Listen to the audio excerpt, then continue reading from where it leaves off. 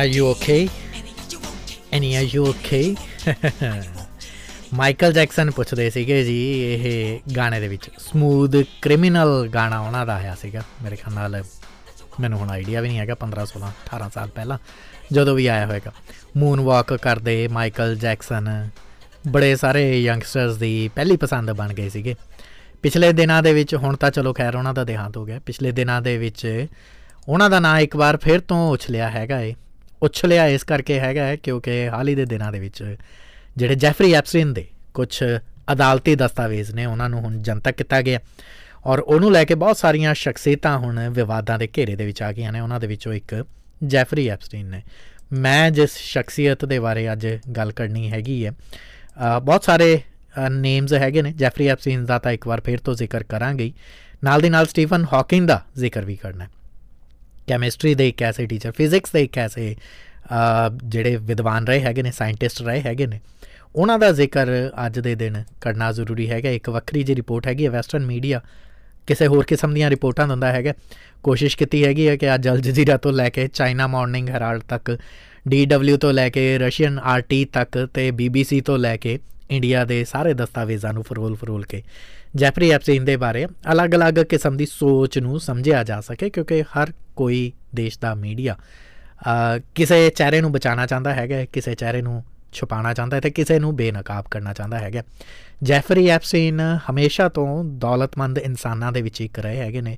ਵਿਵਾਦਤ ਇਨਸਾਨਾਂ ਦੇ ਵਿੱਚ ਉਹ ਕਦੋਂ ਆਉਣੇ ਸ਼ੁਰੂ ਹੋਏ, ਜਦੋਂ ਵੈਨਿਟੀ ਨਾਂ ਦੀ ਅਮਰੀਕਾ ਦੀ ਇੱਕ ਮੈਗਜ਼ੀਨ ਨੇ ਉਹਨਾਂ ਦੇ ਬਾਰੇ ਕੁਛ ਆਰਟੀਕਲ ਛਾਪਣੇ ਸ਼ੁਰੂ ਕੀਤੇ। ਡੋਨਾਲਡ ਟਰੰਪ ਤੋਂ ਲੈ ਕੇ ਬਿਲ ਕਲਿੰਟਨ ਵਰਗੇ ਸਾਬਕਾ ਅਮਰੀਕੀ ਰਾਸ਼ਟਰਪਤੀਆਂ ਦੇ ਨਾਲ ਇਹਨਾਂ ਦੇ ਸੰਬੰਧ, ਬੇਸ਼ੁਮਾਰ ਦੌਲਤ ਔਰ ਇੱਕ ਐਪਸਟੀਨ ਦਾ ਆਪਣਾ ਆਈਲੈਂਡ ਜਿਸ ਦੇ ਬਾਰੇ ਬਹੁਤ ਸਾਰੀਆਂ ਚਰਚਾਵਾਂ ਪਤਾ ਨਹੀਂ ਕਿੰਨੇ ਸਾਲ ਪਹਿਲਾਂ, 2 ਜਾਂ 3 ਸਾਲ ਪਹਿਲਾਂ ਮੈਂ ਇੱਕ ਆਪਣੇ ਸ਼ੋਅ ਦੇ ਵਿੱਚ ਕੀਤੀ ਸੀ, ਜਿਹੜਾ ਨਿਊਜ਼ ਐਂਡ ਵਿਊਜ਼ ਪ੍ਰੋਗਰਾਮ ਸੀ। ਉਦੋਂ ਹਾਲੇ ਜੈਫਰੀ ਐਪਸਟੀਨ ਦੀ 2019 ਦੇ ਵਿੱਚ ਕੀਤਾ ਸੀ। ਸੋ ਕਿਉਂਕਿ 2019 ਦੇ ਵਿੱਚ ਹੀ ਉਹਨਾਂ ਦਾ ਸੁਸਾਈਡ ਹੋਇਆ ਸੀਗਾ ਅਤੇ ਉਹਨਾਂ ਦਿਨਾਂ ਦੇ ਦਰਮਿਆਨ ਹੀ ਉਸ ਪ੍ਰੋਗਰਾਮ ਨੂੰ ਤੁਹਾਡੇ ਤੱਕ ਲੈ ਕੇ ਆਏ ਸੀ ਅਤੇ ਬੇਸ਼ੁਮਾਰ ਪਿਆਰ ਦਿੱਤਾ ਸੀ। ਅੱਜ ਜਿੱਥੇ ਉਹ ਪ੍ਰੋਗਰਾਮ ਛੱਡਿਆ ਸੀ ਉਸ ਤੋਂ ਥੋੜ੍ਹੀ ਅੱਗੇ ਲੈ ਕੇ ਚੱਲਾਂਗੇ। ਉਹਨਾਂ ਦਿਨਾਂ ਦੇ ਵਿੱਚ ਅਸੀਂ ਪੈਡੋਫਾਈਲਸ ਦੀ ਚਰਚਾਵਾਂ ਕੀਤੀਆਂ ਸੀ, ਬੱਚਿਆਂ ਦੇ ਨਾਲ ਸ਼ੋਸ਼ਣ ਕਰਨ ਵਾਲਿਆਂ ਦੀਆਂ ਚਰਚਾਵਾਂ ਕੀਤੀਆਂ ਸੀ। ਅੱਜ ਥੋੜ੍ਹਾ ਜਿਹਾ ਉਸ ਤੋਂ ਅੱਗੇ ਚੱਲਦੇ ਹੋਇਆਂ ਸੈਕਸ ਟਰੈਫਿਕਿੰਗ ਦੇ ਇਸ ਵਪਾਰ ਨੂੰ ਕਿਸ ਤਰੀਕੇ ਦੇ ਨਾਲ ਜੈਫਰੀ ਐਪਸਟੀਨ ਨੇ ਵਧਾਇਆ ਔਰ ਜੈਫਰੀ ਐਪਸਟੀਨ ਦੀ ਆਪਣੀ ਬਾਇਓਗ੍ਰਾਫੀ ਕੀ ਸੀਗੀ, ਉਹ ਸ਼ਾਇਦ ਮੈਨੂੰ ਲੱਗ ਰਿਹਾ ਹੈ ਕਿ ਉਦੋਂ ਮਿਸ ਹੋ ਗਈ ਸੀਗੀ, ਪਰ ਅੱਜ ਪੂਰੀ ਡਿਟੇਲ ਦੇ ਵਿੱਚ ਉਹਨੂੰ ਵੀ ਲੈ ਕੇ ਚੱਲਾਂਗੇ। ਨਾਲ ਦੀ ਨਾਲ ਕੁਛ ਹੋਰ ਐਸੀਆਂ ਕਹਾਣੀਆਂ ਜਿਹੜੀਆਂ ਜੈਫਰੀ ਐਪਸਟੀਨ ਦੇ ਨਾਲ ਜੁੜੇ ਹੋਏ ਦਸਤਾਵੇਜ਼ਾਂ ਦੇ ਵਿੱਚ ਸਾਹਮਣੇ ਆਈਆਂ ਨੇ, ਹੁਣ ਅਦਾਲਤ ਨੇ ਉਹ ਲੀਕ ਕੀਤੇ ਹੈਗੇ ਨੇ। ਜੇ ਤੁਹਾਡੇ 3-4 ਸਾਲ ਪੁਰਾਣਾ ਉਹ 4-5 ਸਾਲ ਪੁਰਾਣਾ ਉਹ ਐਪੀਸੋਡ ਯਾਦ ਹੋਵੇ ਜਦੋਂ ਆਪਾਂ ਦੱਸਿਆ ਸੀਗਾ ਇਹਦੇ ਬਾਰੇ, ਇਸ ਸ਼ਖਸ ਦੇ ਬਾਰੇ, ਤਾਂ ਉਦੋਂ ਮੈਂ ਇੱਕ ਗੱਲ ਇਹ ਜ਼ਰੂਰ ਕਹੀ ਸੀਗੀ ਕਿ ਜੈਫਰੀ ਐਪਸਟੀਨ ਨੇ ਸੁਸਾਈਡ ਤੋਂ ਪਹਿਲਾਂ ਕੁਛ ਕੁ 200-250 ਲੋਕਾਂ ਦੇ ਨਾਵਾਂ ਦੀ ਇੱਕ ਲਿਸਟ ਜਿਹੜੀ ਹੈ ਲਿਖੀ ਪਈ ਸੀਗੀ ਔਰ ਉਹਨੇ ਇਹ ਕਿਹਾ ਸੀਗਾ ਕਿ ਮੈਨੂੰ ਮਾਰਨਾ ਚਾਹੁੰਦੇ ਹੈਗੇ ਨੇ। ਹਾਲਾਂਕਿ ਉਹ ਖਬਰਾਂ ਵੈਸਟਰਨ ਮੀਡੀਆ ਦੇ ਵਿੱਚ ਦਿਖਾਈਆਂ ਨਹੀਂ ਸੀ, ਪ੍ਰਕਾਸ਼ਿਤ ਨਹੀਂ ਸੀ ਕੀਤੀਆਂ ਗਈਆਂ, ਡਿਲੀਟ ਵੀ ਕਰ ਦਿੱਤੀਆਂ ਗਈਆਂ ਸੀਗੀਆਂ, ਕਿਉਂਕਿ ਉਹਦੇ ਵਿੱਚ ਬਹੁਤ ਸਾਰੇ ਐਸੇ ਕੁਛ ਲੋਕ ਸ਼ਾਮਲ ਸੀਗੇ, ਐਸੇ ਕੁਛ ਨਾਮ ਸ਼ਾਮਲ ਸੀਗੇ ਜਿਨ੍ਹਾਂ ਦਾ ਨਾਂ ਜੇ ਸਾਹਮਣੇ ਆਉਂਦਾ ਹੈਗਾ ਤਾਂ ਫਿਰ ਬਹੁਤ ਵੱਡੀ ਪ੍ਰੋਬਲਮ ਹੋ ਸਕਦੀ ਹੈ। ਦੁਨੀਆ ਦਾ ਇੱਕ ਸਿਸਟਮ ਹਿੱਲ ਸਕਦਾ ਹੈਗਾ, ਲੋਕ ਬਾਗੀ ਹੋ ਸਕਦੇ ਹੈਗੇ ਨੇ। ਬਹੁਤ ਸਾਰੇ ਦੇਸ਼ਾਂ ਦੇ ਪ੍ਰਮੁੱਖ ਵੀ ਉਹਦੇ ਵਿੱਚ ਹੈਗੇ ਨੇ, ਸ਼ਾਹੀ ਗੱਦੀ ਦੇ ਉੱਤੇ ਵਿਰਾਜਮਾਨ ਜਿਹੜੇ ਹੈਗੇ ਨੇ ਉਸ ਪਰਿਵਾਰ ਦੇ ਨਾਲ ਜੁੜੇ ਹੋਏ ਵੀ ਕੁਛ ਲੋਕ ਹੈਗੇ ਨੇ। ਹਾਲੀਵੁੱਡ ਤੋਂ ਲੈ ਕੇ ਸਪੋਰਟਸ ਤੱਕ ਜੁੜੇ ਹੋਏ ਕੁਛ ਨਾਮ ਵੀ ਐਸੇ ਸ਼ਾਮਲ ਹੈਗੇ ਨੇ ਔਰ ਨੋਬਲ ਪੁਰਸਕਾਰ ਵਿਜੇਤਾਵਾਂ ਦੇ ਨਾਮ ਵੀ ਉਹਦੇ ਵਿੱਚ ਸ਼ਾਮਲ ਹੋਏ ਸੀਗੇ। ਸੋ ਇੱਕ ਬਹੁਤ ਬੜਾ ਸ਼ਰਮਨਾਕ ਕਾਰਾ ਹੈਗਾ ਜੈਫਰੀ ਐਪਸਟੀਨ ਦੇ ਨਾਮ ਦੇ ਨਾਲ ਜੁੜਿਆ ਹੋਇਆ, ਆਪਣੇ ਆਪ ਦੇ ਵਿੱਚ ਬਹੁਤ ਵੱਡਾ ਇਹ ਇੱਕ ਕਿੱਸਾ ਹੈਗਾ ਏ। ਸੋ ਉਸ ਕਿੱਸੇ ਨੂੰ ਫਰੋਲਣ ਦੀ ਅੱਜ ਦੇ ਦਿਨ ਆਪਾਂ ਕੋਸ਼ਿਸ਼ ਕਰਾਂਗੇ। ਅਲੱਗ-ਅਲੱਗ ਦਸਤਾਵੇਜ਼ ਹੈਗੇ ਨੇ, ਕੋਸ਼ਿਸ਼ ਕਰਿਓ ਮੇਰੇ ਨਾਲ ਅੱਜ ਦੇ ਇਸ ਪ੍ਰੋਗਰਾਮ ਨੂੰ ਪਰਤ ਦਰ ਪਰਤ ਸਮਝਣ ਦੀ। ਪੰਜਾਬੀ ਦੇ ਵਿੱਚ ਪ੍ਰੋਗਰਾਮ ਕਰ ਰਹੇ ਹੈਗੇ ਕਿਉਂਕਿ ਬਹੁਤ ਸਾਰੇ ਤੁਸੀਂ ਇੰਗਲਿਸ਼ ਬ੍ਰੌਡਕਾਸਟ, ਪੋਡਕਾਸਟ ਜਾਂ ਫਿਰ ਇੰਗਲਿਸ਼ ਨਿਊਜ਼ ਚੈਨਲ ਤੋਂ ਖਬਰਾਂ ਸੁਣ ਲਈਆਂ ਹੋਣਗੀਆਂ। ਆ ਜਾਓ, ਅੱਜ ਵੇਲਾ ਹੈਗਾ ਨਿਊਜ਼ ਐਂਡ ਵਿਊਜ਼ ਦਾ।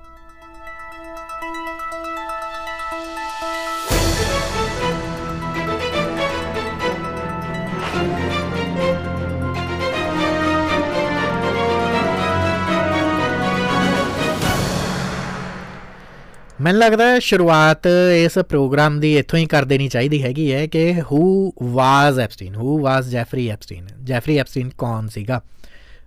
ਜੇ ਤੁਸੀਂ ਪਹਿਲਾਂ ਇਹ ਸਮਝ ਲਵੋ, ਫਿਰ ਉਸ ਤੋਂ ਬਾਅਦ ਕੜੀ ਦਰ ਕੜੀ ਬਾਕੀ ਕਿਸੇ ਅੱਗੇ ਤੁਹਾਡੇ ਤੱਕ ਆਪਾਂ ਲੈ ਕੇ ਆਵਾਂਗੇ। ਮੋਟਾ ਜਾਂ ਮਾਮੂਲੀ ਜਿਹਾ ਜਾਂ ਫਿਰ ਬਰੀਫਲੀ ਜਿਹਾ ਮੈਂ ਤੁਹਾਨੂੰ ਦੱਸ ਹੀ ਦਿੱਤਾ ਕਿ ਇੱਕ ਐਸਾ ਸ਼ਖਸ ਸੀਗਾ ਜਿਹੜਾ ਕਿ ਸੈਕਸ ਟ੍ਰੈਫਿਕਿੰਗ ਦਾ ਇੱਕ ਰੈਕਟ ਚਲਾ ਰਿਹਾ ਸੀ ਔਰ ਬੜੇ ਨਾਮੀ ਗ੍ਰਾਮੀ ਲੋਕ ਇਸ ਦੇ ਨਾਲ ਜੁੜੇ ਹੋਏ ਸੀ। ਇਜ਼ ਇਟ ਪੋਸੀਬਲ ਓਵਰਨਾਈਟ ਇੱਦਾਂ ਕੋਈ ਬੰਦਾ ਚਲਾ ਲਵੇ ਅਤੇ ਉਹਦੇ ਨਾਲ ਲੋਕ ਜੁੜ ਜਾਣ, ਜਾਂ ਫਿਰ ਉਹਨੂੰ ਵਿਰਾਸਤ ਦੇ ਵਿੱਚ ਇਹ ਕੁਛ ਮਿਲਦਾ ਹੈ? ਐਸਾ ਕੋਈ ਪਰਿਵਾਰ ਹੁੰਦਾ ਜਿਹੜਾ ਇੱਦਾਂ ਦੇ ਕੰਮ ਕਰਦਾ ਹੁੰਦਾ ਅਤੇ ਉਸ ਵਿਰਾਸਤ ਨੂੰ ਇਹਨਾਂ ਨੇ ਸੰਭਾਲਿਆ? ਨਹੀਂ, ਐਸਾ ਕੁਛ ਨਹੀਂ ਸੀ। ਜੈਫਰੀ ਐਪਸਟੀਨ ਨੇ ਆਪਣੇ ਪੱਲਿਓਂ ਇਹ ਪੂਰਾ ਕਾਰੋਬਾਰ, ਇਹ ਪੂਰਾ ਇੱਕ ਰਿਆਸਤ ਖੜੀ ਕਰ ਦਿੱਤੀ ਸੀ। ਸ਼ੁਰੂਆਤ ਇਹਨਾਂ ਦੀ ਨਿਊਯਾਰਕ ਸ਼ਹਿਰ ਤੋਂ ਹੁੰਦੀ ਹੈ। ਮੈਥਸ ਦੇ ਵਿੱਚ ਬਹੁਤ ਹੀ ਇੰਟੈਲੀਜੈਂਟ ਇੱਕ ਸ਼ਖਸ ਜੈਫਰੀ ਐਪਸਟੀਨ। ਕਹਿੰਦੇ ਹਿਸਾਬ ਦੀਆਂ ਕੁਛ ਜਿਹੜੀਆਂ ਸਮੱਸਿਆਵਾਂ ਸੀਗੀਆਂ ਉਹ ਤਾਂ ਉਹ ਇੱਦਾਂ ਹੱਲ ਕਰ ਲੈਂਦਾ ਸੀਗਾ ਜਿੱਦਾਂ ਕੋਈ ਸਮੱਸਿਆ ਹੀ ਨਹੀਂ ਹੈਗੀ। ਮੈਥਮੈਟਿਕਸ ਦੇ ਵਿੱਚ ਟੂ ਮੱਚ ਇੰਟੈਲੀਜੈਂਟ, ਔਰ ਇਸੇ ਕਰਕੇ ਨਿਊਯਾਰਕ ਦੇ ਅਮੀਰ ਤਰੀਨ ਘਰਾਨਿਆਂ ਦੇ ਨਾਲ ਜੁੜੇ ਹੋਏ ਜਿਹੜੇ ਕਾਕੀਆਂ ਨੇ ਜਿੱਥੇ ਪੜ੍ਹਦੇ ਨੇ, ਇੱਕ ਬਹੁਤ ਐਲੀਟ ਸਕੂਲ ਹੈਗਾ ਡੈਲਟਨ ਸਕੂਲ, ਉੱਥੇ ਉਹ ਮੈਥਸ ਟੀਚਰ ਦੀ ਉਹਨੂੰ ਨੌਕਰੀ ਮਿਲ ਜਾਂਦੀ ਹੈ ਅਤੇ ਉੱਥੇ ਉਹ ਪੜ੍ਹਾਉਣਾ ਸ਼ੁਰੂ ਕਰ ਦਿੰਦਾ। ਅਰਲੀ 70s ਦੀ ਇਹ ਗੱਲ ਹੈ, 1972-73 ਦੀ। ਉਸ ਤੋਂ ਬਾਅਦ ਇੱਥੇ ਕੰਮ ਕਰਦੇ ਕਰਦੇ ਹਿਸਾਬ ਦੇ ਵਿੱਚ ਤਾਂ ਚਲੋ ਜੇ ਬੰਦਾ ਮਜ਼ਬੂਤ ਹੋਵੇ, ਪੜ੍ਹਾਕੂ ਹੋਵੇ, ਇੰਟੈਲੀਜੈਂਟ ਹੋਵੇ ਤਾਂ ਫਿਰ ਉਹ ਕਿਸੇ ਵੀ ਚੀਜ਼ ਦਾ ਹਿਸਾਬ ਕਿਤਾਬ ਲਗਾ ਸਕਦਾ ਹੈਗਾ। ਜੈਫਰੀ ਐਪਸਟੀਨ ਨੂੰ ਦੁਨੀਆਦਾਰੀ ਦਾ ਹਿਸਾਬ ਕਿਤਾਬ ਲੱਗਦਿਆਂ ਸਮਾਂ ਨਹੀਂ ਲੱਗਿਆ ਹੈਗਾ। ਇਨਵੈਸਟਮੈਂਟ ਬੈਂਕ ਹੈਗਾ ਇੱਕ, ਬੀਅਰ ਸਟੀਮਜ਼, ਉਹਨਾਂ ਦੇ ਲਈ ਕੰਮ ਕਰਨਾ ਫਿਰ ਜੈਫਰੀ ਐਪਸਟੀਨ ਨੇ ਸ਼ੁਰੂ ਕਰ ਦਿੱਤਾ। ਇਨਵੈਸਟਮੈਂਟ ਬੈਂਕ ਦੇ ਵਿੱਚ ਜਿਹੜੀਆਂ ਜੋੜ ਤੋੜ ਸੀਗੇ ਉਹ ਉਹਨੇ ਕਰਨੇ ਸ਼ੁਰੂ ਕੀਤੇ। ਉਸ ਬੈਂਕ ਨੂੰ ਕਾਫੀ ਫਾਇਦਾ ਹੋਇਆ। ਉਸ ਤੋਂ ਬਾਅਦ ਇਹ ਵੀ ਕਿਹਾ ਜਾਣ ਲੱਗ ਪਿਆ ਕਿ ਇਸ ਨੇ ਆਪਣੀ ਇੱਕ ਫਰਮ ਸ਼ੁਰੂ ਕੀਤੀ, ਜੇ ਐਪਸਟੀਨ ਐਂਡ ਕਾਰਪੋਰੇਸ਼ਨ। ਹੁਣ ਵੌਕਸ ਨਾਂ ਦਾ ਇੱਕ ਮੈਗਜ਼ੀਨ ਹੈਗਾ, ਅਮਰੀਕਨ ਮੈਗਜ਼ੀਨ, ਉਹਨਾਂ ਦੇ ਮੁਤਾਬਕ 1982 ਦੇ ਵਿੱਚ ਇਹਨੇ ਇਹ ਫਰਮ ਆਪਣੀ ਐਸਟੈਬਲਿਸ਼ ਕੀਤੀ ਸੀਗੀ। ਉਹ ਲੋਕ ਜਿਨ੍ਹਾਂ ਦੀ ਜਾਇਦਾਦ $1 ਬਿਲੀਅਨ ਜਾਂ ਉਸ ਤੋਂ ਜ਼ਿਆਦਾ ਹੈਗੀ ਹੈ, ਉਹਨਾਂ ਦੀ ਜਾਇਦਾਦ ਨੂੰ ਕਿਵੇਂ ਮੈਨੇਜ ਕਰਨਾ, ਉਹਨਾਂ ਨੇ ਆਪਣੀ ਪ੍ਰਾਪਰਟੀ ਨੂੰ, ਆਪਣੇ ਪੋਰਟਫੋਲੀਓ ਨੂੰ ਕਿਵੇਂ ਮੈਨੇਜ ਕਰਨਾ, ਇਹਦੀ ਕੰਪਨੀ ਇਸ ਮਾਮਲੇ ਦੇ ਵਿੱਚ ਕੰਮ ਕਰਨ ਲੱਗੀ। ਇਹ ਤੋਂ ਇਲਾਵਾ ਇਹਦੀ ਕੰਪਨੀ ਜਿਹੜੀ ਸੀਗੀ ਜੇ ਐਪਸਟੀਨ ਐਂਡ ਕਾਰਪੋਰੇਸ਼ਨ, ਇਹਨਾਂ ਨੇ ਅਮਰੀਕਾ ਦੇ ਵਰਜਿਨ ਆਈਲੈਂਡ ਦੇ ਵਿੱਚ ਆਪਣਾ ਹੈੱਡ ਆਫਿਸ ਸਥਾਪਿਤ ਕਰ ਲਿਆ ਟੈਕਸ ਰੀਜ਼ਨਸ ਦੇ ਕਰਕੇ। ਔਰ ਕਿਹਾ ਇਹ ਜੀ ਵੀ ਜਾਣ ਲੱਗ ਪਿਆ ਕਿ ਅਮਰੀਕਾ ਦੀ ਸਰਕਾਰ ਦੇ ਲਈ ਇੱਕ ਬਾਊਂਟੀ ਹੰਟਰ ਦਾ ਇਹ ਕੰਮ ਕਰਨ ਲੱਗ ਪਿਆ। ਬਾਊਂਟੀ ਹੰਟਰ ਉਹਨਾਂ ਨੂੰ ਕਿਹਾ ਜਾਂਦਾ ਹੁੰਦਾ ਜਿਹੜੇ ਸਰਕਾਰ ਦੇ ਲਈ ਉਗਰਾਹੀਆਂ ਕਰਦੇ ਹੈਗੇ ਨੇ, ਇੱਕ ਕਿਸਮ ਦੇ, ਜਿਵੇਂ ਆਪਾਂ ਇੰਡੀਆ ਦੇ ਵਿੱਚ ਦੇਖਦੇ ਸੀਗੇ ਫਾਈਨੈਂਸ ਕੰਪਨੀਆਂ ਦੇ ਲਈ, ਉਸ ਕਿਸਮ ਦਾ ਉਗਰਾਹੀ ਦਾ ਕੰਮ ਜੈਫਰੀ ਐਪਸਟੀਨ ਦੀ ਕੰਪਨੀ ਨੇ ਕਰਨਾ ਸ਼ੁਰੂ ਕਰ ਦਿੱਤਾ। ਜ਼ਾਹਰ ਜੀ ਗੱਲ ਹੈ ਕਿ ਇਸ ਦਰਮਿਆਨ ਇੱਕ ਬਹੁਤ ਵੱਡੀ ਫਰਮ ਖੋਲ੍ਹ ਲਈ ਔਰ ਅਮੀਰ ਤਰੀਨ ਲੋਕਾਂ ਦੇ ਸੰਪਰਕ ਦੇ ਵਿੱਚ ਤਾਂ ਪਹਿਲਾਂ ਤੋਂ ਹੀ ਆਉਣ ਲੱਗ ਪਿਆ ਸੀ, ਪਰ ਵੱਧਦਾ ਗਿਆ। ਜੈਫਰੀ ਐਪਸਟੀਨ ਨੂੰ ਇਹ ਪਤਾ ਲੱਗ ਗਿਆ ਕਿ ਜਮ੍ਹਾਂ ਕਰ ਕਰਕੇ ਪੂੰਜੀ ਨਹੀਂ ਅੱਗੇ ਵਧਣੀ ਹੈਗੀ, ਗੁਣਾ ਕਰ ਕਰਕੇ ਅੱਗੇ ਵਧਣੀ ਹੈਗੀ ਹੈ। ਇੱਕ ਹਿਸਾਬ ਕਿਤਾਬ ਦੇ ਵਿੱਚ ਇੱਕ ਮਾਡਲ ਕਿਹਾ ਜਾਂਦਾ, ਮੈਂ ਅੱਗੇ ਚੱਲ ਕੇ ਉਹਦਾ ਜ਼ਿਕਰ ਕਰੂੰਗਾ। ਹਿਸਾਬ ਕਿਤਾਬ ਦੇ ਵਿੱਚ ਜਾਂ ਮਾਰਕੀਟਿੰਗ ਦੇ ਵਿੱਚ ਅੰਗਰੇਜ਼ੀ 'ਚ ਇੱਕ ਟਰਮ ਵਰਤੀ ਜਾਂਦੀ ਹੈ, MLM, ਮਲਟੀ ਲੈਵਲ ਮਾਰਕੀਟਿੰਗ। ਜਵਾਨੀ ਦੇ ਵਿੱਚ ਮੈਂ ਇਸ ਤਕਨੀਕ ਤੋਂ ਰੂਬਰੂ ਹੋਇਆ ਸੀਗਾ। ਐਮਬੇ ਵਰਗੀਆਂ ਹੋਰ ਬਹੁਤ ਸਾਰੀਆਂ ਕੰਪਨੀਆਂ ਦੁਨੀਆ ਭਰ ਦੇ ਵਿੱਚ ਇਸ ਮਾਡਲ ਦੇ ਉੱਤੇ ਕੰਮ ਕਰਦੀਆਂ ਨੇ ਵੀ ਮੈਂ ਤੁਹਾਨੂੰ ਮੈਂਬਰ ਬਣਾਉਣਾ, ਤੁਸੀਂ ਅੱਗੇ 2 ਹੋਰ ਨੂੰ ਬਣਾਓ, ਉਹਨਾਂ ਤੋਂ ਫਿਰ ਜਿਹੜਾ ਕਮਿਸ਼ਨ ਉਹ ਮੈਨੂੰ ਆਊਗਾ। ਉਸ ਤੋਂ ਬਾਅਦ ਫਿਰ ਉਹ 2 ਅੱਗੇ ਹੋਰ 2 ਹੋਰ ਨੂੰ ਬਣਾਉਣਗੇ, ਫਿਰ 4 ਬਣਾਉਣਗੇ, 4 ਤੋਂ 8, 8 ਤੋਂ 16, 16 ਤੋਂ 32, 32 ਤੋਂ 64, ਇਸ ਤਰੀਕੇ ਦੇ ਨਾਲ ਵੱਧਦੇ ਜਾਣਗੇ। ਇਹਨੂੰ ਕਹਿੰਦੇ ਆ ਗੁਣਾ ਵਾਲਾ ਮਾਡਲ। ਜੈਫਰੀ ਐਪਸਟੀਨ ਨੂੰ ਇਹ ਗੁਣਾ ਵਾਲਾ ਮਾਡਲ ਬਹੁਤ ਵਧੀਆ ਪਸੰਦ ਸੀ। ਇਹਨੂੰ ਪਿਰਾਮਿਡ ਸਟਾਈਲ ਮਾਰਕੀਟਿੰਗ ਵੀ ਕਹਿ ਦਿੰਦੇ ਹਾਂ ਜੇ MBA ਜੇ ਤੁਸੀਂ ਪੜ੍ਹੀ ਹੋਵੇ, ਜਾਂ MBA ਦੇ ਵਿੱਚ ਕਿਸੇ ਚੈਪਟਰ ਨੂੰ ਪੜ੍ਹਿਆ ਹੋਵੇ ਜਾਂ ਸਮਝਿਆ ਹੋਵੇ ਜਾਂ ਮਾਰਕੀਟਿੰਗ ਦੇ ਨਾਲ ਜੁੜੇ ਹੋਏ ਹੋਵੋ। ਖੈਰ ਇਹਨੂੰ ਇੱਥੇ ਹੀ ਛੱਡ ਦੇਵੋ, ਅੱਗੇ ਆਉਂਦੇ ਹਾਂ। ਐਪਸਟੀਨ ਦੇ ਨਾਲ ਜੁੜੇ ਹੋਏ ਕਿਸੇ ਦੇ ਉੱਤੇ ਆਉਂਦੇ ਹੈਗੇ। ਹੁਣ ਬੜੀ ਲੋਕਾਂ ਦੇ ਵਿੱਚ ਇਹ ਚਰਚਾ ਹੋਣ ਲੱਗ ਪਈ ਕਿ ਜੈਫਰੀ ਐਪਸਟੀਨ ਇੱਕ ਅਮੀਰ ਵਿਅਕਤੀ ਹੈਗਾ। ਨਿਊਯਾਰਕ ਦੇ ਵਿੱਚ ਇਹਦਾ ਘਰ, ਮੈਨਹਟਨ ਦੇ ਵਿੱਚ ਘਰ, ਇੱਕ ਆਪਣਾ ਇੱਕ ਆਈਲੈਂਡ ਇਸ ਵਿਅਕਤੀ ਦਾ ਹੈਗਾ ਹੈ। ਅੱਛਾ, ਐਡਾ ਅਮੀਰ ਔਰ ਰਾਤੋਂ ਰਾਤ ਅਮੀਰ ਕਿਵੇਂ ਬਣ ਗਿਆ? ਬਹੁਤ ਸਾਰੀਆਂ ਗੁੱਥੀਆਂ ਨੇ। ਅੱਜ ਦੇ ਪ੍ਰੋਗਰਾਮ ਦੇ ਵਿੱਚ ਮੈਂ ਵੀ ਉਹਨਾਂ ਨੂੰ ਸੋਲਵ ਨਹੀਂ ਕਰ ਸਕਿਆ ਕਿਉਂਕਿ ਇੱਕ ਲਿਮਿਟ ਹੈਗੀ ਹੈ ਇੱਥੇ ਆਸਟ੍ਰੇਲੀਆ 'ਚ, ਸਿਡਨੀ 'ਚ ਬੈਠ ਕੇ ਜਿਨ੍ਹਾਂ ਰਸਾਲਿਆਂ ਤੱਕ ਪਹੁੰਚ ਹੋ ਪਾਉਂਦੀ ਹੈ, ਜਿਹੜੇ ਆਪਣੇ ਆਪ ਨੂੰ ਸੋ ਕਾਲਡ ਜਿਹੜੇ ਦਾਅਵਾ ਕਰਦੇ ਹੈਗੇ ਨੇ ਕਿ ਅਸੀਂ ਪੱਖਪਾਤ ਤੋਂ ਵੱਖਰੇ ਹੈਗੇ ਹਾਂ, ਦੂਰ ਹੈਗੇ ਹਾਂ। ਸੋ ਉਹਨਾਂ ਨੂੰ ਪੜ੍ਹ ਕੇ, ਉਹਨਾਂ ਨੂੰ ਸਮਝ ਕੇ ਇਹ ਰਿਪੋਰਟ ਲਿਆਂਦੀ ਹੈਗੀ। ਗਰਾਊਂਡ ਰਿਪੋਰਟਿੰਗ ਕਰਨ ਦਾ ਸਾਡੇ ਕੋਲ ਜ਼ਰੀਆ ਨਹੀਂ ਹੈਗਾ, नहीं तो मैं तुहानूं दस दिंदा कि बहुत सारियां गुत्थियां अज दे दिन अज दे प्रोग्राम दे विच इसे तरीके दे नाल सवालिया घेरे दे विच छड्ड के जावांगे, क्वेश्चन मार्क लगा के छड्ड के जाना, पर कोशिश करांगे कि आने वाले दिनां दे विच क्योंकि किस्सा तां खत्म नहीं होया हैगा, सो उस तरीके दे नाल ओह सवाल उन्हां दे जवाब भालन दी आपां कोशिश आने वाले एपीसोड्स दे विच करांगे, अगले दिनां च करांगे, अगले महीनों च करांगे, अगले सालां च करांगे, खत्म नहीं होई गल हले। पहला सवाल ये उठदा हैगा है कि ये पैसा इहने किवें बनाया हैगा। ਇਹਦਾ ਜੈਫਰੀ ਐਪਸਟੀਨ ਨੇ ਇਨਫੈਕਟ ਮਰਨ ਤੱਕ ਜਿਹੜੀਆਂ ਫੈਡਰਲ ਏਜੰਸੀਆਂ ਸੀਗੀਆਂ ਅਮਰੀਕਾ ਦੀਆਂ, ਜਿਹੜੀਆਂ ਇਹਦੇ ਤੋਂ ਜਾਂਚ ਪੜਤਾਲ ਵੀ ਕਰ ਰਹੀਆਂ ਸੀਗੀਆਂ ਕਿ ਇੰਨਾ ਪੈਸਾ ਤੇਰੇ ਕੋਲ ਕਿਵੇਂ ਆਇਆ, ਤਾਂ ਇਹਦਾ ਜਵਾਬ ਜੈਫਰੀ ਐਪਸਟੀਨ ਨੇ ਕਦੇ ਨਹੀਂ ਦਿੱਤਾ ਉਹਨਾਂ ਨੂੰ। ਨਾ ਹੀ ਮੀਡੀਆ ਨੇ ਕਦੇ ਇਸ ਕਿਸਮ ਦੀ ਕਦੇ ਕੋਈ ਪੜਤਾਲ ਸਾਹਮਣੇ ਲਿਆਂਦੀ ਹੈਗੀ ਹੈ। ਮੈਂ ਇਹ ਨਹੀਂ ਕਹਿੰਦਾ ਹੈਗਾ ਕਿ ਕੋਸ਼ਿਸ਼ ਨਹੀਂ ਕੀਤੀ ਹੋਏਗੀ, ਦੁਨੀਆ ਭਰ ਦਾ ਬੜੀ ਵੱਖਰੀ ਕਿਸਮ ਦਾ ਮੀਡੀਆ ਬੈਠਾ ਹੈਗਾ, ਬੜੀਆਂ ਕੋਸ਼ਿਸ਼ਾਂ ਹੋਈਆਂ ਹੋਣਗੀਆਂ, but you know the people who are behind Jeffrey Epstein ਕਿੱਡੇ ਕਿੱਡੇ ਬੰਦੇ ਹੈਗੇ ਨੇ। ਇਹ ਦੂਸਰੀ ਸਭ ਤੋਂ ਵੱਡੀ ਗੁੱਥੀ ਹੈਗੀ ਹੈ। ਕਿਹਨਾਂ ਬੰਦਿਆਂ ਦੀ ਸ਼ੈ ਇਸ ਸ਼ਖਸ ਨੂੰ ਹਾਸਲ ਸੀਗੀ, ਕਿਹਨਾਂ ਬੰਦਿਆਂ ਦਾ ਹੱਥ ਜਿਹੜਾ ਸੀਗਾ ਜੈਫਰੀ ਐਪਸਟੀਨ ਦੇ ਸਿਰ ਦੇ ਉੱਤੇ ਸੀਗਾ, ਜਿਸ ਦੇ ਕਰਕੇ ਬਚ ਸਕਿਆ। ਪਰ ਫੋਰਬਸ ਦੀ ਵਰਗੀ ਮੈਗਜ਼ੀਨ ਜਿਹੜੀ ਕਿ ਅਮੀਰਾਂ ਦੀ ਸੂਚੀ ਹਰ ਸਾਲ ਜਾਰੀ ਕਰਦੀ ਹੈ, ਫੋਰਬਸ ਨੇ ਕਦੇ ਵੀ ਨਾ ਹੀ ਤਾਂ ਦੁਨੀਆ ਦੇ ਅਮੀਰ ਤਰੀਨ ਲੋਕਾਂ 'ਚ ਜਿਹੜੇ ਬੰਦੇ ਦੇ ਆਪਣੇ ਆਈਲੈਂਡ ਹੋਣ, ਅਤੇ ਨਾ ਹੀ ਅਮਰੀਕਾ ਦੇ ਕਦੇ ਅਮੀਰ ਤਰੀਨ ਲੋਕਾਂ ਦੀ ਸੂਚੀ 'ਚ ਜੈਫਰੀ ਐਪਸਟੀਨ ਦਾ ਕਦੇ ਨਾਮ ਰੱਖਿਆ। ਫੋਰਬਸ ਹਮੇਸ਼ਾ ਇਸ ਗੱਲ ਦੇ ਉੱਤੇ ਵਿਵਾਦ ਕਰਦਾ ਰਿਹਾ ਹੈਗਾ ਕਿ ਸਾਨੂੰ ਨਹੀਂ ਪਤਾ ਹੈਗਾ ਕਿ ਇਹ ਪੈਸਾ ਇਹਦੇ ਕੋਲ ਕਿਵੇਂ ਆਇਆ ਹੈਗਾ।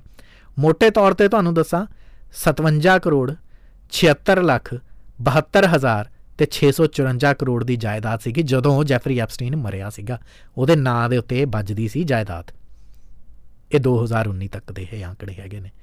Anyways let's go back into flashback. 2008 ਦੇ ਵਿੱਚ ਜੈਫਰੀ ਐਪਸਟੀਨ ਦੇ ਉੱਤੇ ਦੋਸ਼ ਲੱਗੇ ਧੋਖਾਧੜੀ ਦੇ, ਔਰ ਨਾਲ ਹੀ ਇਹ ਤੋਂ ਬਾਅਦ ਇਹ ਵੀ ਦੋਸ਼ ਲੱਗਿਆ ਕਿ ਇੱਕ ਮਾਈਨਰ ਛੋਟੀ ਉਮਰ ਦੀ ਲੜਕੀ ਜਿਹੜੀ ਸੀਗੀ ਉਹਦੇ ਨਾਲ ਇਹਨੇ ਸ਼ੋਸ਼ਣ ਕੀਤਾ ਹੈਗਾ ਹੈ। ਉਸ ਤੋਂ ਬਾਅਦ ਇਹਨੂੰ 18 ਮਹੀਨਿਆਂ ਦੀ ਜੇਲ੍ਹ ਹੋਈ। ਹਾਲਾਂਕਿ ਜੇਲ੍ਹ ਦੇ ਵਿੱਚ ਪੂਰਾ ਟਾਈਮ ਨਹੀਂ ਬਿਤਾਇਆ, ਸਿਰਫ 13 ਮਹੀਨੇ ਹੀ ਬਿਤਾਏ। ਉਹ ਤੋਂ ਬਾਅਦ ਇੱਕ ਵਰਕ ਰਿਲੀਜ਼ ਆਰਡਰ ਇਹਨੂੰ ਗ੍ਰਾਂਟ ਹੋ ਗਿਆ। ਹੁਣ ਵਰਕ ਰਿਲੀਜ਼ ਆਰਡਰ ਕੀ ਹੁੰਦਾ ਉਹਦਾ ਮਤਲਬ ਇਹ ਹੁੰਦਾ ਹੈ ਕਿ ਤੁਸੀਂ 6 ਮਹੀਨੇ ਜੇਲ੍ਹ ਤੋਂ ਬਾਹਰ ਰਹਿ ਸਕਦੇ ਹੋ, ਇੱਕ ਦਿਨ ਆ ਕੇ ਜੇਲ੍ਹ ਦੇ ਵਿੱਚ ਹਾਜ਼ਰੀ ਭਰਨੀ ਹੁੰਦੀ ਹੈਗੀ ਹੈ। ਸੋ ਸੈਕਸ ਅਫੈਂਡਰਸ ਨੂੰ ਆਮ ਤੌਰ ਦੇ ਉੱਤੇ ਇਸ ਤਰੀਕੇ ਦੇ ਨਾਲ ਵਰਕ ਰਿਲੀਜ਼ ਆਰਡਰ ਨਹੀਂ ਮਿਲ ਸਕਦੇ। ਹੁਣ ਇੱਕ ਬੰਦਾ, ਇੱਕ ਸ਼ਖਸ ਜਿਹਨੇ ਕਿਸੇ ਨਾਬਾਲਗ ਦੇ ਨਾਲ ਦੁਸ਼ਕਰਮ ਕੀਤਾ ਹੈਗਾ, ਕਿ ਉਹ ਬਾਹਰ ਜਾ ਕੇ ਇਸ ਤਰੀਕੇ ਦੇ ਨਾਲ ਨਹੀਂ ਕਰੇਗਾ ਜਦ ਤੱਕ ਉਹਦੀ ਫਾਈਨਲ ਸੈਂਟੈਂਸਿੰਗ ਨਹੀਂ ਹੋ ਜਾਂਦੀ ਹੈਗੀ। ਖੈਰ ਇਸ ਮੁੱਦੇ ਦੇ ਉੱਤੇ ਵੀ ਅੱਗੇ ਚੱਲ ਕੇ ਮੈਂ ਤੁਹਾਨੂੰ ਦੱਸਦਾ। ਬਾਅਦ ਦੇ ਵਿੱਚ ਟਰੰਪ ਜਿਹੜੇ ਡੋਨਲਡ ਟਰੰਪ ਜਿਹੜੇ ਰਾਸ਼ਟਰਪਤੀ ਸੀਗੇ, ਉਹਨਾਂ ਦੀ ਸਰਕਾਰ ਦੇ ਵਿੱਚ ਬਹੁਤ ਵੱਡੇ ਮੰਤਰੀ ਬਣੇ ਸੀਗੇ। ਹਾਲਾਂਕਿ ਬਾਅਦ ਦੇ ਵਿੱਚ ਉਹਨਾਂ ਨੂੰ ਅਸਤੀਫਾ ਵੀ ਦੇਣਾ ਪੈ ਗਿਆ ਸੀਗਾ, ਅਤੇ ਉਹਨਾਂ ਦੀ ਸ਼ੈ ਦੇ ਵਿੱਚ ਇਹਨਾਂ ਨੂੰ ਜੇਲ੍ਹ ਦੇ ਵਿੱਚੋਂ ਬਾਹਰ ਕੱਢਿਆ ਗਿਆ ਸੀਗਾ। ਖੈਰ ਉਸ ਤੋਂ ਪਹਿਲਾਂ ਕਹਾਣੀ ਕਿੱਥੋਂ ਸ਼ੁਰੂ ਹੁੰਦੀ ਹੈਗੀ ਹੈ। ਵੈਸੇ ਜੈਫਰੀ ਐਪਸਟੀਨ ਦੇ ਨਾਲ ਜੁੜੀ ਇੱਕ ਨੈਟਫਲਿਕਸ ਦੇ ਉੱਤੇ ਵੈਬ ਸੀਰੀਜ਼ ਵੀ ਪਈ ਹੈਗੀ ਹੈ, ਜਿਹੜੀ ਠੀਕ ਇਸੇ ਤਰੀਕੇ ਦੇ ਨਾਲ ਵੈਨਿਟੀ ਫੇਅਰ ਨਾਮ ਦੀ ਜਿਹੜੀ ਮੈਗਜ਼ੀਨ ਤੋਂ ਸ਼ੁਰੂ ਹੁੰਦੀ ਹੈਗੀ ਹੈ। ਵੈਨਿਟੀ ਫੇਅਰ ਦੇ ਵਿੱਚ ਪੱਤਰਕਾਰ ਸੀ ਵਿਕੀ ਵਾਰਡ।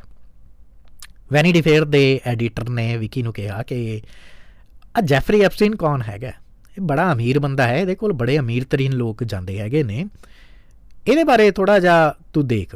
ਹੁਣ ਕਿਉਂਕਿ ਵਿਕੀ ਵਾਰਡ ਨੂੰ ਇਹ ਲੱਗਿਆ ਕਿ ਇਹ ਇੱਕ ਰੈਗੂਲਰ ਫੀਚਰ ਹੋਏਗਾ, ਇੱਕ ਅਮੀਰ ਬੰਦੇ ਦੀ ਪੇਜ 3 ਲਾਈਫ ਨੂੰ ਐਕਸਪੋਜ਼ ਕਰੂੰਗੀ, ਪਾਰਟੀਆਂ 'ਤੇ ਕੌਣ ਕੌਣ ਆਉਂਦੇ ਨੇ, ਬਲਾ ਬਲਾ ਬਲਾ ਬਲਾ।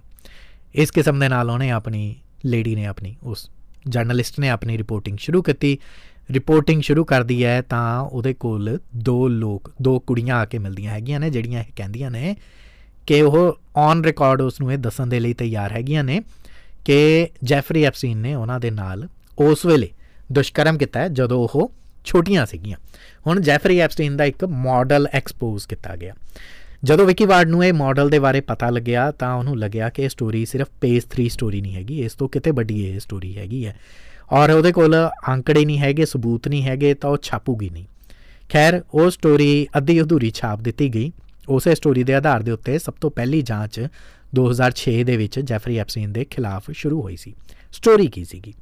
ਸਟੋਰੀ ਇਹ ਸੀਗੀ ਕਿ ਵਿਕੀ ਵਾਰਡ ਨੂੰ ਜੈਫਰੀ ਐਪਸਟੀਨ ਦੇ ਉੱਤੇ ਇਲਜ਼ਾਮ ਲਗਾਉਣ ਵਾਲੀ ਇੱਕ ਕੁੜੀ ਨੇ ਕਿਹਾ ਕਿ ਉਹ ਬੜੀ ਛੋਟੀ ਸੀਗੀ ਕਿ ਜਦੋਂ ਉਸ ਨੂੰ ਜਵਾਨੀ ਦੀ ਉਮਰ ਦੇ ਵਿੱਚ ਹੀ ਜੈਫਰੀ ਐਪਸਟੀਨ ਅਤੇ ਉਹਦੀ ਉਸ ਵੇਲੇ ਦੀ ਗਰਲਫਰੈਂਡ ਗਿਲਨ ਮੈਕਸਵੈਲ ਨੇ ਸੱਦਿਆ ਆਪਣੇ ਮੈਨਹੈਟਨ ਵਾਲੇ ਘਰ ਦੇ ਵਿੱਚ। ਬਹੁਤ ਵੱਡਾ ਘਰ ਦੇ ਵਿੱਚ ਦਾਖਲ ਹੁੰਦੀ ਹੈ, ਤੋਂ ਆਲੇ ਦੁਆਲੇ ਪੇਂਟਿੰਗਸ ਦੇਖਦੀ ਹੈ, ਐਸੀਆਂ ਪੇਂਟਿੰਗਸ ਜਿਹੜੀਆਂ ਉਤਸੁਕਤਾ ਪੈਦਾ ਕਰ ਸਕਦੀਆਂ ਨੇ ਇਨਸਾਨ ਦੇ ਅੰਦਰ, ਔਰ ਬੜਾ ਮਿਸਟੀਰੀਅਸ ਜਿਹਾ ਘਰ ਅੰਦਰ ਅੰਦਰ ਜਾਂਦੇ ਜਾਂਦੇ ਨੇ। ਅਤੇ ਇੱਕ ਜਗ੍ਹਾ ਦੇ ਉੱਤੇ ਜਾ ਕੇ ਉਹਨੂੰ ਗਿਲਨ ਮੈਕਸਵੈਲ ਬਿਠਾ ਦਿੰਦੀ ਹੈ। ਉਸ ਤੋਂ ਬਾਅਦ ਉਹਨੂੰ ਪਤਾ ਸੀ ਕਿ ਜੈਫਰੀ ਐਪਸਟੀਨ ਉਹਨੂੰ ਸ਼ੀਸ਼ੇ ਲੱਗੇ ਹੋਏ ਇੱਕ ਕਮਰੇ ਦੇ ਵਿੱਚੋਂ ਦੇਖ ਰਿਹਾ ਸੀਗਾ। ਉੱਥੇ ਉਹ ਬੈਠੀ ਹੈ ਅਤੇ ਉਹਨੂੰ ਗਿਲਨ ਮੈਕਸਵੈਲ ਦੇ ਦੁਆਰਾ ਜਿਵੇਂ ਵਾਅਦਾ ਕੀਤਾ ਗਿਆ ਸੀਗਾ ਕਿ ਤੇਰਾ ਕੰਮ ਇਹ ਹੈਗਾ ਕਿ ਤੂੰ ਐਡਮਿਨਿਸਟ੍ਰੇਟਿਵਲੀ ਸੰਭਾਲਣਾ ਇਸ ਘਰ ਦੇ ਵਿੱਚ।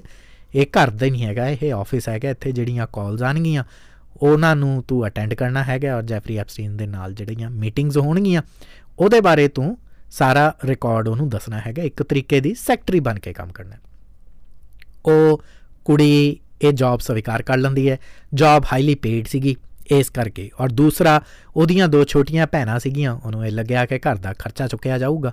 ਉਹ ਇਹ ਕੰਮ ਕਰਨਾ ਸ਼ੁਰੂ ਕਰ ਦਿੰਦੀ ਹੈਗੀ। ਜੈਫਰੀ ਐਪਸਟੀਨ ਉਹਦੇ ਨਾਲ ਹੌਲੀ ਹੌਲੀ ਨੇੜਤਾ ਵਧਾਉਂਦਾ ਹੈ ਇਸ ਕੁੜੀ ਦੇ ਨਾਲ ਜਿਹੜੀ ਉਹਨਾਂ ਨੇ ਰੱਖੀ ਸੀਗੀ।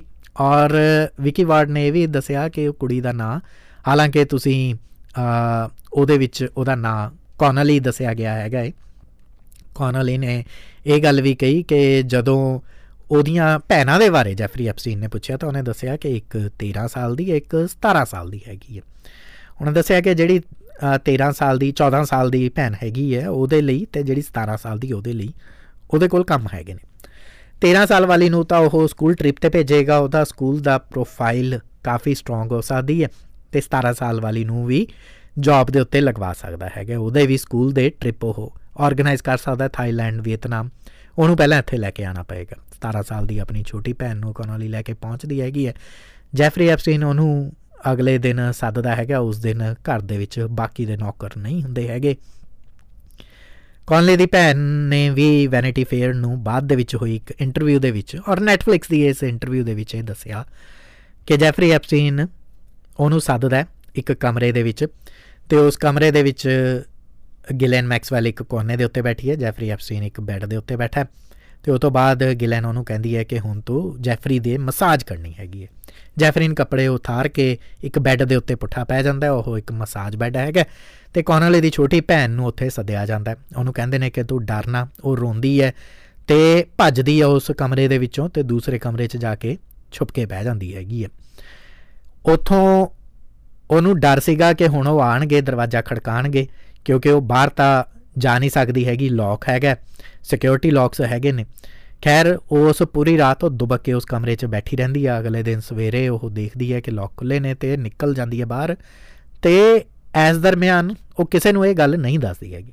ਇੱਕ ਵਾਰ ਫਿਰ ਤੋਂ ਗਿਲਨ ਮੈਕਸਵੈਲ ਕੌਨਲੀ ਦੀ ਭੈਣ ਦੇ ਨਾਲ ਸੰਪਰਕ ਕਰਦੀ ਹੈਗੀ ਹੈ, ਅਤੇ ਕੌਨਲੀ ਦੇ ਨੂੰ ਵੀ ਇਹ ਕਹਿੰਦੀ ਹੈਗੀ ਹੈ ਕਿ ਤੇਰੀ ਭੈਣ ਦੇ ਲਈ ਜੈਫਰੀ ਐਪਸਟੀਨ ਮੰਨ ਗਿਆ ਹੈਗਾ। ਉਹਨੂੰ ਵੀਅਤਨਾਮ ਅਤੇ ਥਾਈਲੈਂਡ ਦੇ ਟੂਰ ਦੇ ਉੱਤੇ ਭੇਜਿਆ ਜਾ ਸਕਦਾ। ਸਕੂਲ ਟੂਰ ਹੋਏਗਾ, ਉੱਥੇ ਉਹ ਆਪਣੀ ਇਨਫੋਰਮੇਸ਼ਨ ਦੇ ਵਿੱਚ ਇਜ਼ਾਫਾ ਕਰ ਸਕਦੀ ਹੈਗੀ ਹੈ। ਆਪਣੇ ਪੜ੍ਹਾਈ ਦੇ ਨਾਲ ਜੁੜਿਆ ਹੋਇਆ ਇਹ ਟੂਰ ਦਾ ਸਾਰਾ ਖਰਚਾ ਜਿਹੜਾ ਹੈਗਾ ਜੈਫਰੀ ਚੁੱਕੇਗਾ। ਕੌਨਲੀ ਨੂੰ ਲੱਗਦਾ ਕਿ ਇੰਨੀ ਸੋਹਣੀ ਜੋਬ ਪਹਿਲਾਂ ਤੋਂ ਹੀ ਕਰਜ਼ ਦੇ ਵਿੱਚ ਦਬੀ ਹੋਈ ਹੈ, ਅਤੇ ਹੁਣ ਉਹਦੀ ਭੈਣ ਦੇ ਲਈ ਵੀ ਉਹ ਖਰਚ ਚੁੱਕਣਗੇ। ਖੈਰ ਉੱਥੇ ਉਹਨੂੰ ਭੇਜਿਆ ਜਾਂਦਾ।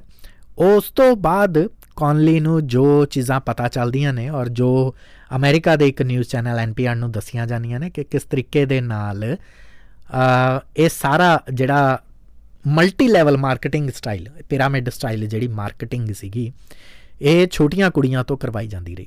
ਛੋਟੀਆਂ ਕੁੜੀਆਂ ਜਿਹੜੀਆਂ ਸਕੂਲਾਂ ਦੇ ਵਿੱਚ ਪੜ੍ਹਦੀਆਂ ਸੀ, ਉਹਨਾਂ ਤੱਕ ਇੱਕ ਜਿਹੜਾ ਮੈਸੇਜ ਸੀਗਾ ਇਹ ਗਿਲਨ ਮੈਕਸਵੈਲ ਦਿੰਦੀ ਸੀ, ਜੈਫਰੀ ਐਪਸਟੀਨ ਦੀ ਗਰਲਫਰੈਂਡ, ਜਿਹੜੀ ਅੱਜ ਕੱਲ੍ਹ ਜੇਲ੍ਹ ਦੇ ਵਿੱਚ ਬੰਦ ਹੈ। ਉਹਨੂੰ 20 ਸਾਲ ਦੀ ਸਜ਼ਾ ਹੋਈ ਹੋਈ ਹੈ, ਅਤੇ ਉਹ ਮੈਸੇਜ ਇਹ ਦਿੰਦੀ ਹੁੰਦੀ ਸੀ ਸਕੂਲ ਦੀਆਂ ਕੁੜੀਆਂ ਨੂੰ ਜਿਹੜੀਆਂ ਮਾਈਨਰ ਹੁੰਦੀਆਂ ਸੀ, 18 ਸਾਲ ਤੋਂ ਥੱਲੇ ਹੁੰਦੀਆਂ ਸੀ, ਕਿ ਤੁਹਾਡਾ ਕੰਮ ਇਹ ਹੈਗਾ ਕਿ ਮਸਾਜ ਕਰਨੀ ਹੈ। ਔਰ ਇਹ ਸਕੂਲ ਦੀਆਂ ਕੁੜੀਆਂ ਦੇ ਵਿੱਚ, ਖਾਸ ਤੌਰ ਦੇ ਉੱਤੇ ਐਲੀਟ ਸਕੂਲ ਦੀਆਂ ਕੁੜੀਆਂ 'ਚ ਇਹ ਗੱਲ ਬਹੁਤ ਫੈਲ ਚੁੱਕੀ ਸੀ ਕਿ ਜੈਫਰੀ ਐਪਸਟੀਨ ਵਰਗਾ ਇੱਕ ਬੰਦਾ ਹੈਗਾ, ਅਤੇ ਉਹਦੇ ਘਰ ਜਾਣਾ ਹੁੰਦਾ, ਅਮੀਰ ਬੰਦਾ ਹੈ, ਅਰਬਪਤੀ ਬੰਦਾ ਹੈ, ਮਸਾਜ ਦੇ ਲਈ 1-2 ਘੰਟਿਆਂ ਦੇ ਲਈ ਬਹੁਤ ਸਾਰੇ ਡਾਲਰ ਦੇ ਦਿੰਦਾ, ਕਿਸੇ ਨੂੰ 300, ਕਿਸੇ ਨੂੰ 500, ਕਿਸੇ ਨੂੰ 700, ਕਿਸੇ ਨੂੰ $1000, ਬਸ ਇੰਨਾ ਕੁ ਕੰਮ ਹੈਗਾ। ਇਸ ਤੋਂ ਬਾਅਦ ਜਦੋਂ ਕੋਈ ਕੁੜੀ ਉਸ ਦੇ ਝਾਂਸੇ 'ਚ ਫਸ ਜਾਂਦੀ ਹੈ, ਉਸ ਤੋਂ ਬਾਅਦ ਫਿਰ ਉਹਨੂੰ ਕਿਹਾ ਜਾਂਦਾ ਹੈ ਕਿ ਹੁਣ ਜੇ ਤੂੰ ਨਿਕਲਣਾ ਚਾਹੁੰਦੀ ਹੈ ਤਾਂ ਤੂੰ ਘੱਟੋ ਘੱਟ 2 ਹੋਰ ਕੁੜੀਆਂ ਨੂੰ ਐਸੀਆਂ ਨੂੰ ਲੈ ਕੇ ਆਉਣਾ ਹੈਗਾ। ਇਸ ਤਰੀਕੇ ਦੇ ਨਾਲ ਇਹ ਪਿਰਾਮਿਡ ਮਾਡਲ ਜਿਹੜਾ ਕੰਮ ਕਰਦਾ ਰਿਹਾ। ਇਸ ਤਰੀਕੇ ਦੇ ਨਾਲ ਉਹ ਕੁੜੀਆਂ ਦਾ ਇੱਕ ਜਿਹੜਾ ਨੈਟਵਰਕ ਆਪਣੇ ਆਲੇ ਦੁਆਲੇ ਵਿਛਾਉਂਦਾ ਗਿਆ। ਕੌਨਲੀ ਨੇ ਇਹ ਵੀ ਦਾਅਵਾ ਕੀਤਾ ਸੀ ਕਿ ਸਾਲ 2006 ਦੇ ਵਿੱਚ ਐਪਸਟੀਨ ਦੇ ਮਾਮਲੇ ਦੀ ਜਿਹੜੀ ਜਾਂਚ ਵੀ ਕਰਨ ਆਏ ਸੀਗੇ, ਉਹਦੇ ਘਰ ਦੇ ਵਿੱਚ ਵੀ ਆਏ ਸੀਗੇ, ਤਾਂ ਉਸ ਵਕਤ ਜਦੋਂ ਇੱਕ ਬਹੁਤ ਇੱਕ ਮਾਈਨਰ ਕੁੜੀ ਨੇ ਸ਼ਿਕਾਇਤ ਵੀ ਕਰਤੀ ਸੀਗੀ ਐਪਸਟੀਨ ਦੇ ਖਿਲਾਫ, ਤਾਂ ਉਹਦੇ ਬਾਰੇ ਉਹਨੂੰ ਸਾਰੀ ਜਾਣਕਾਰੀ ਪਹਿਲਾਂ ਹੀ ਪਤਾ ਚੱਲ ਗਈ ਸੀਗੀ। ਸੋ ਫੈਡਰਲ ਏਜੰਸੀਆਂ ਦੇ ਵਿੱਚ ਵੀ ਐਪਸਟੀਨ ਦੇ ਜਿਹੜੇ ਲੋਕ ਸੀਗੇ, ਬਹੁਤ ਕਰੀਬੀ ਲੋਕ ਜਿਹੜੇ ਸੀਗੇ ਉਹਦੇ, ਉਹ ਫੈਡਰਲ ਏਜੰਸੀਆਂ ਦੇ ਵਿੱਚ ਵੀ ਕੰਮ ਕਰਦੇ ਸੀਗੇ। ਉਹਨਾਂ ਨੂੰ ਪਹਿਲਾਂ ਹੀ ਪਤਾ ਚੱਲ ਜਾਂਦਾ ਸੀਗਾ ਕਿ ਜੈਫਰੀ ਐਪਸਟੀਨ ਜਿਹੜਾ ਹੈਗਾ ਉਹ ਉਹਦੇ ਘਰੇ ਕਿਸੇ ਕਿਸਮ ਦੀ ਰੇਡ ਹੋਣ ਵਾਲੀ ਹੈਗੀ ਹੈ, ਅਤੇ ਉਹਦੇ ਮੈਨਹੈਟਨ ਵਾਲੇ ਘਰ ਦੇ ਵਿੱਚੋਂ ਸਾਰੇ ਸਬੂਤ ਪਹਿਲਾਂ ਹੀ ਗਾਇਬ ਕਰ ਦਿੱਤੇ ਗਏ ਸੀ। ਪਰ ਪੁਲਿਸ ਨੂੰ ਉਹ ਘਰ ਬੜਾ ਅਜੀਬ ਲੱਗਿਆ, ਬੜਾ ਐਸਾ ਲੱਗਿਆ ਘਰ ਜਿਹਦੇ ਵਿੱਚ ਐਸੀਆਂ ਪੇਂਟਿੰਗਸ ਟੰਗੀਆਂ ਹੋਈਆਂ ਸੀਗੀਆਂ ਜਿਹੜੀਆਂ ਪੇਂਟਿੰਗਸ ਬਹੁਤ ਜ਼ਿਆਦਾ ਵਿਵਾਦਤ ਸੀਗੀਆਂ। ਇਹ ਪੇਂਟਿੰਗ ਕੀ ਸੀਗੀਆਂ?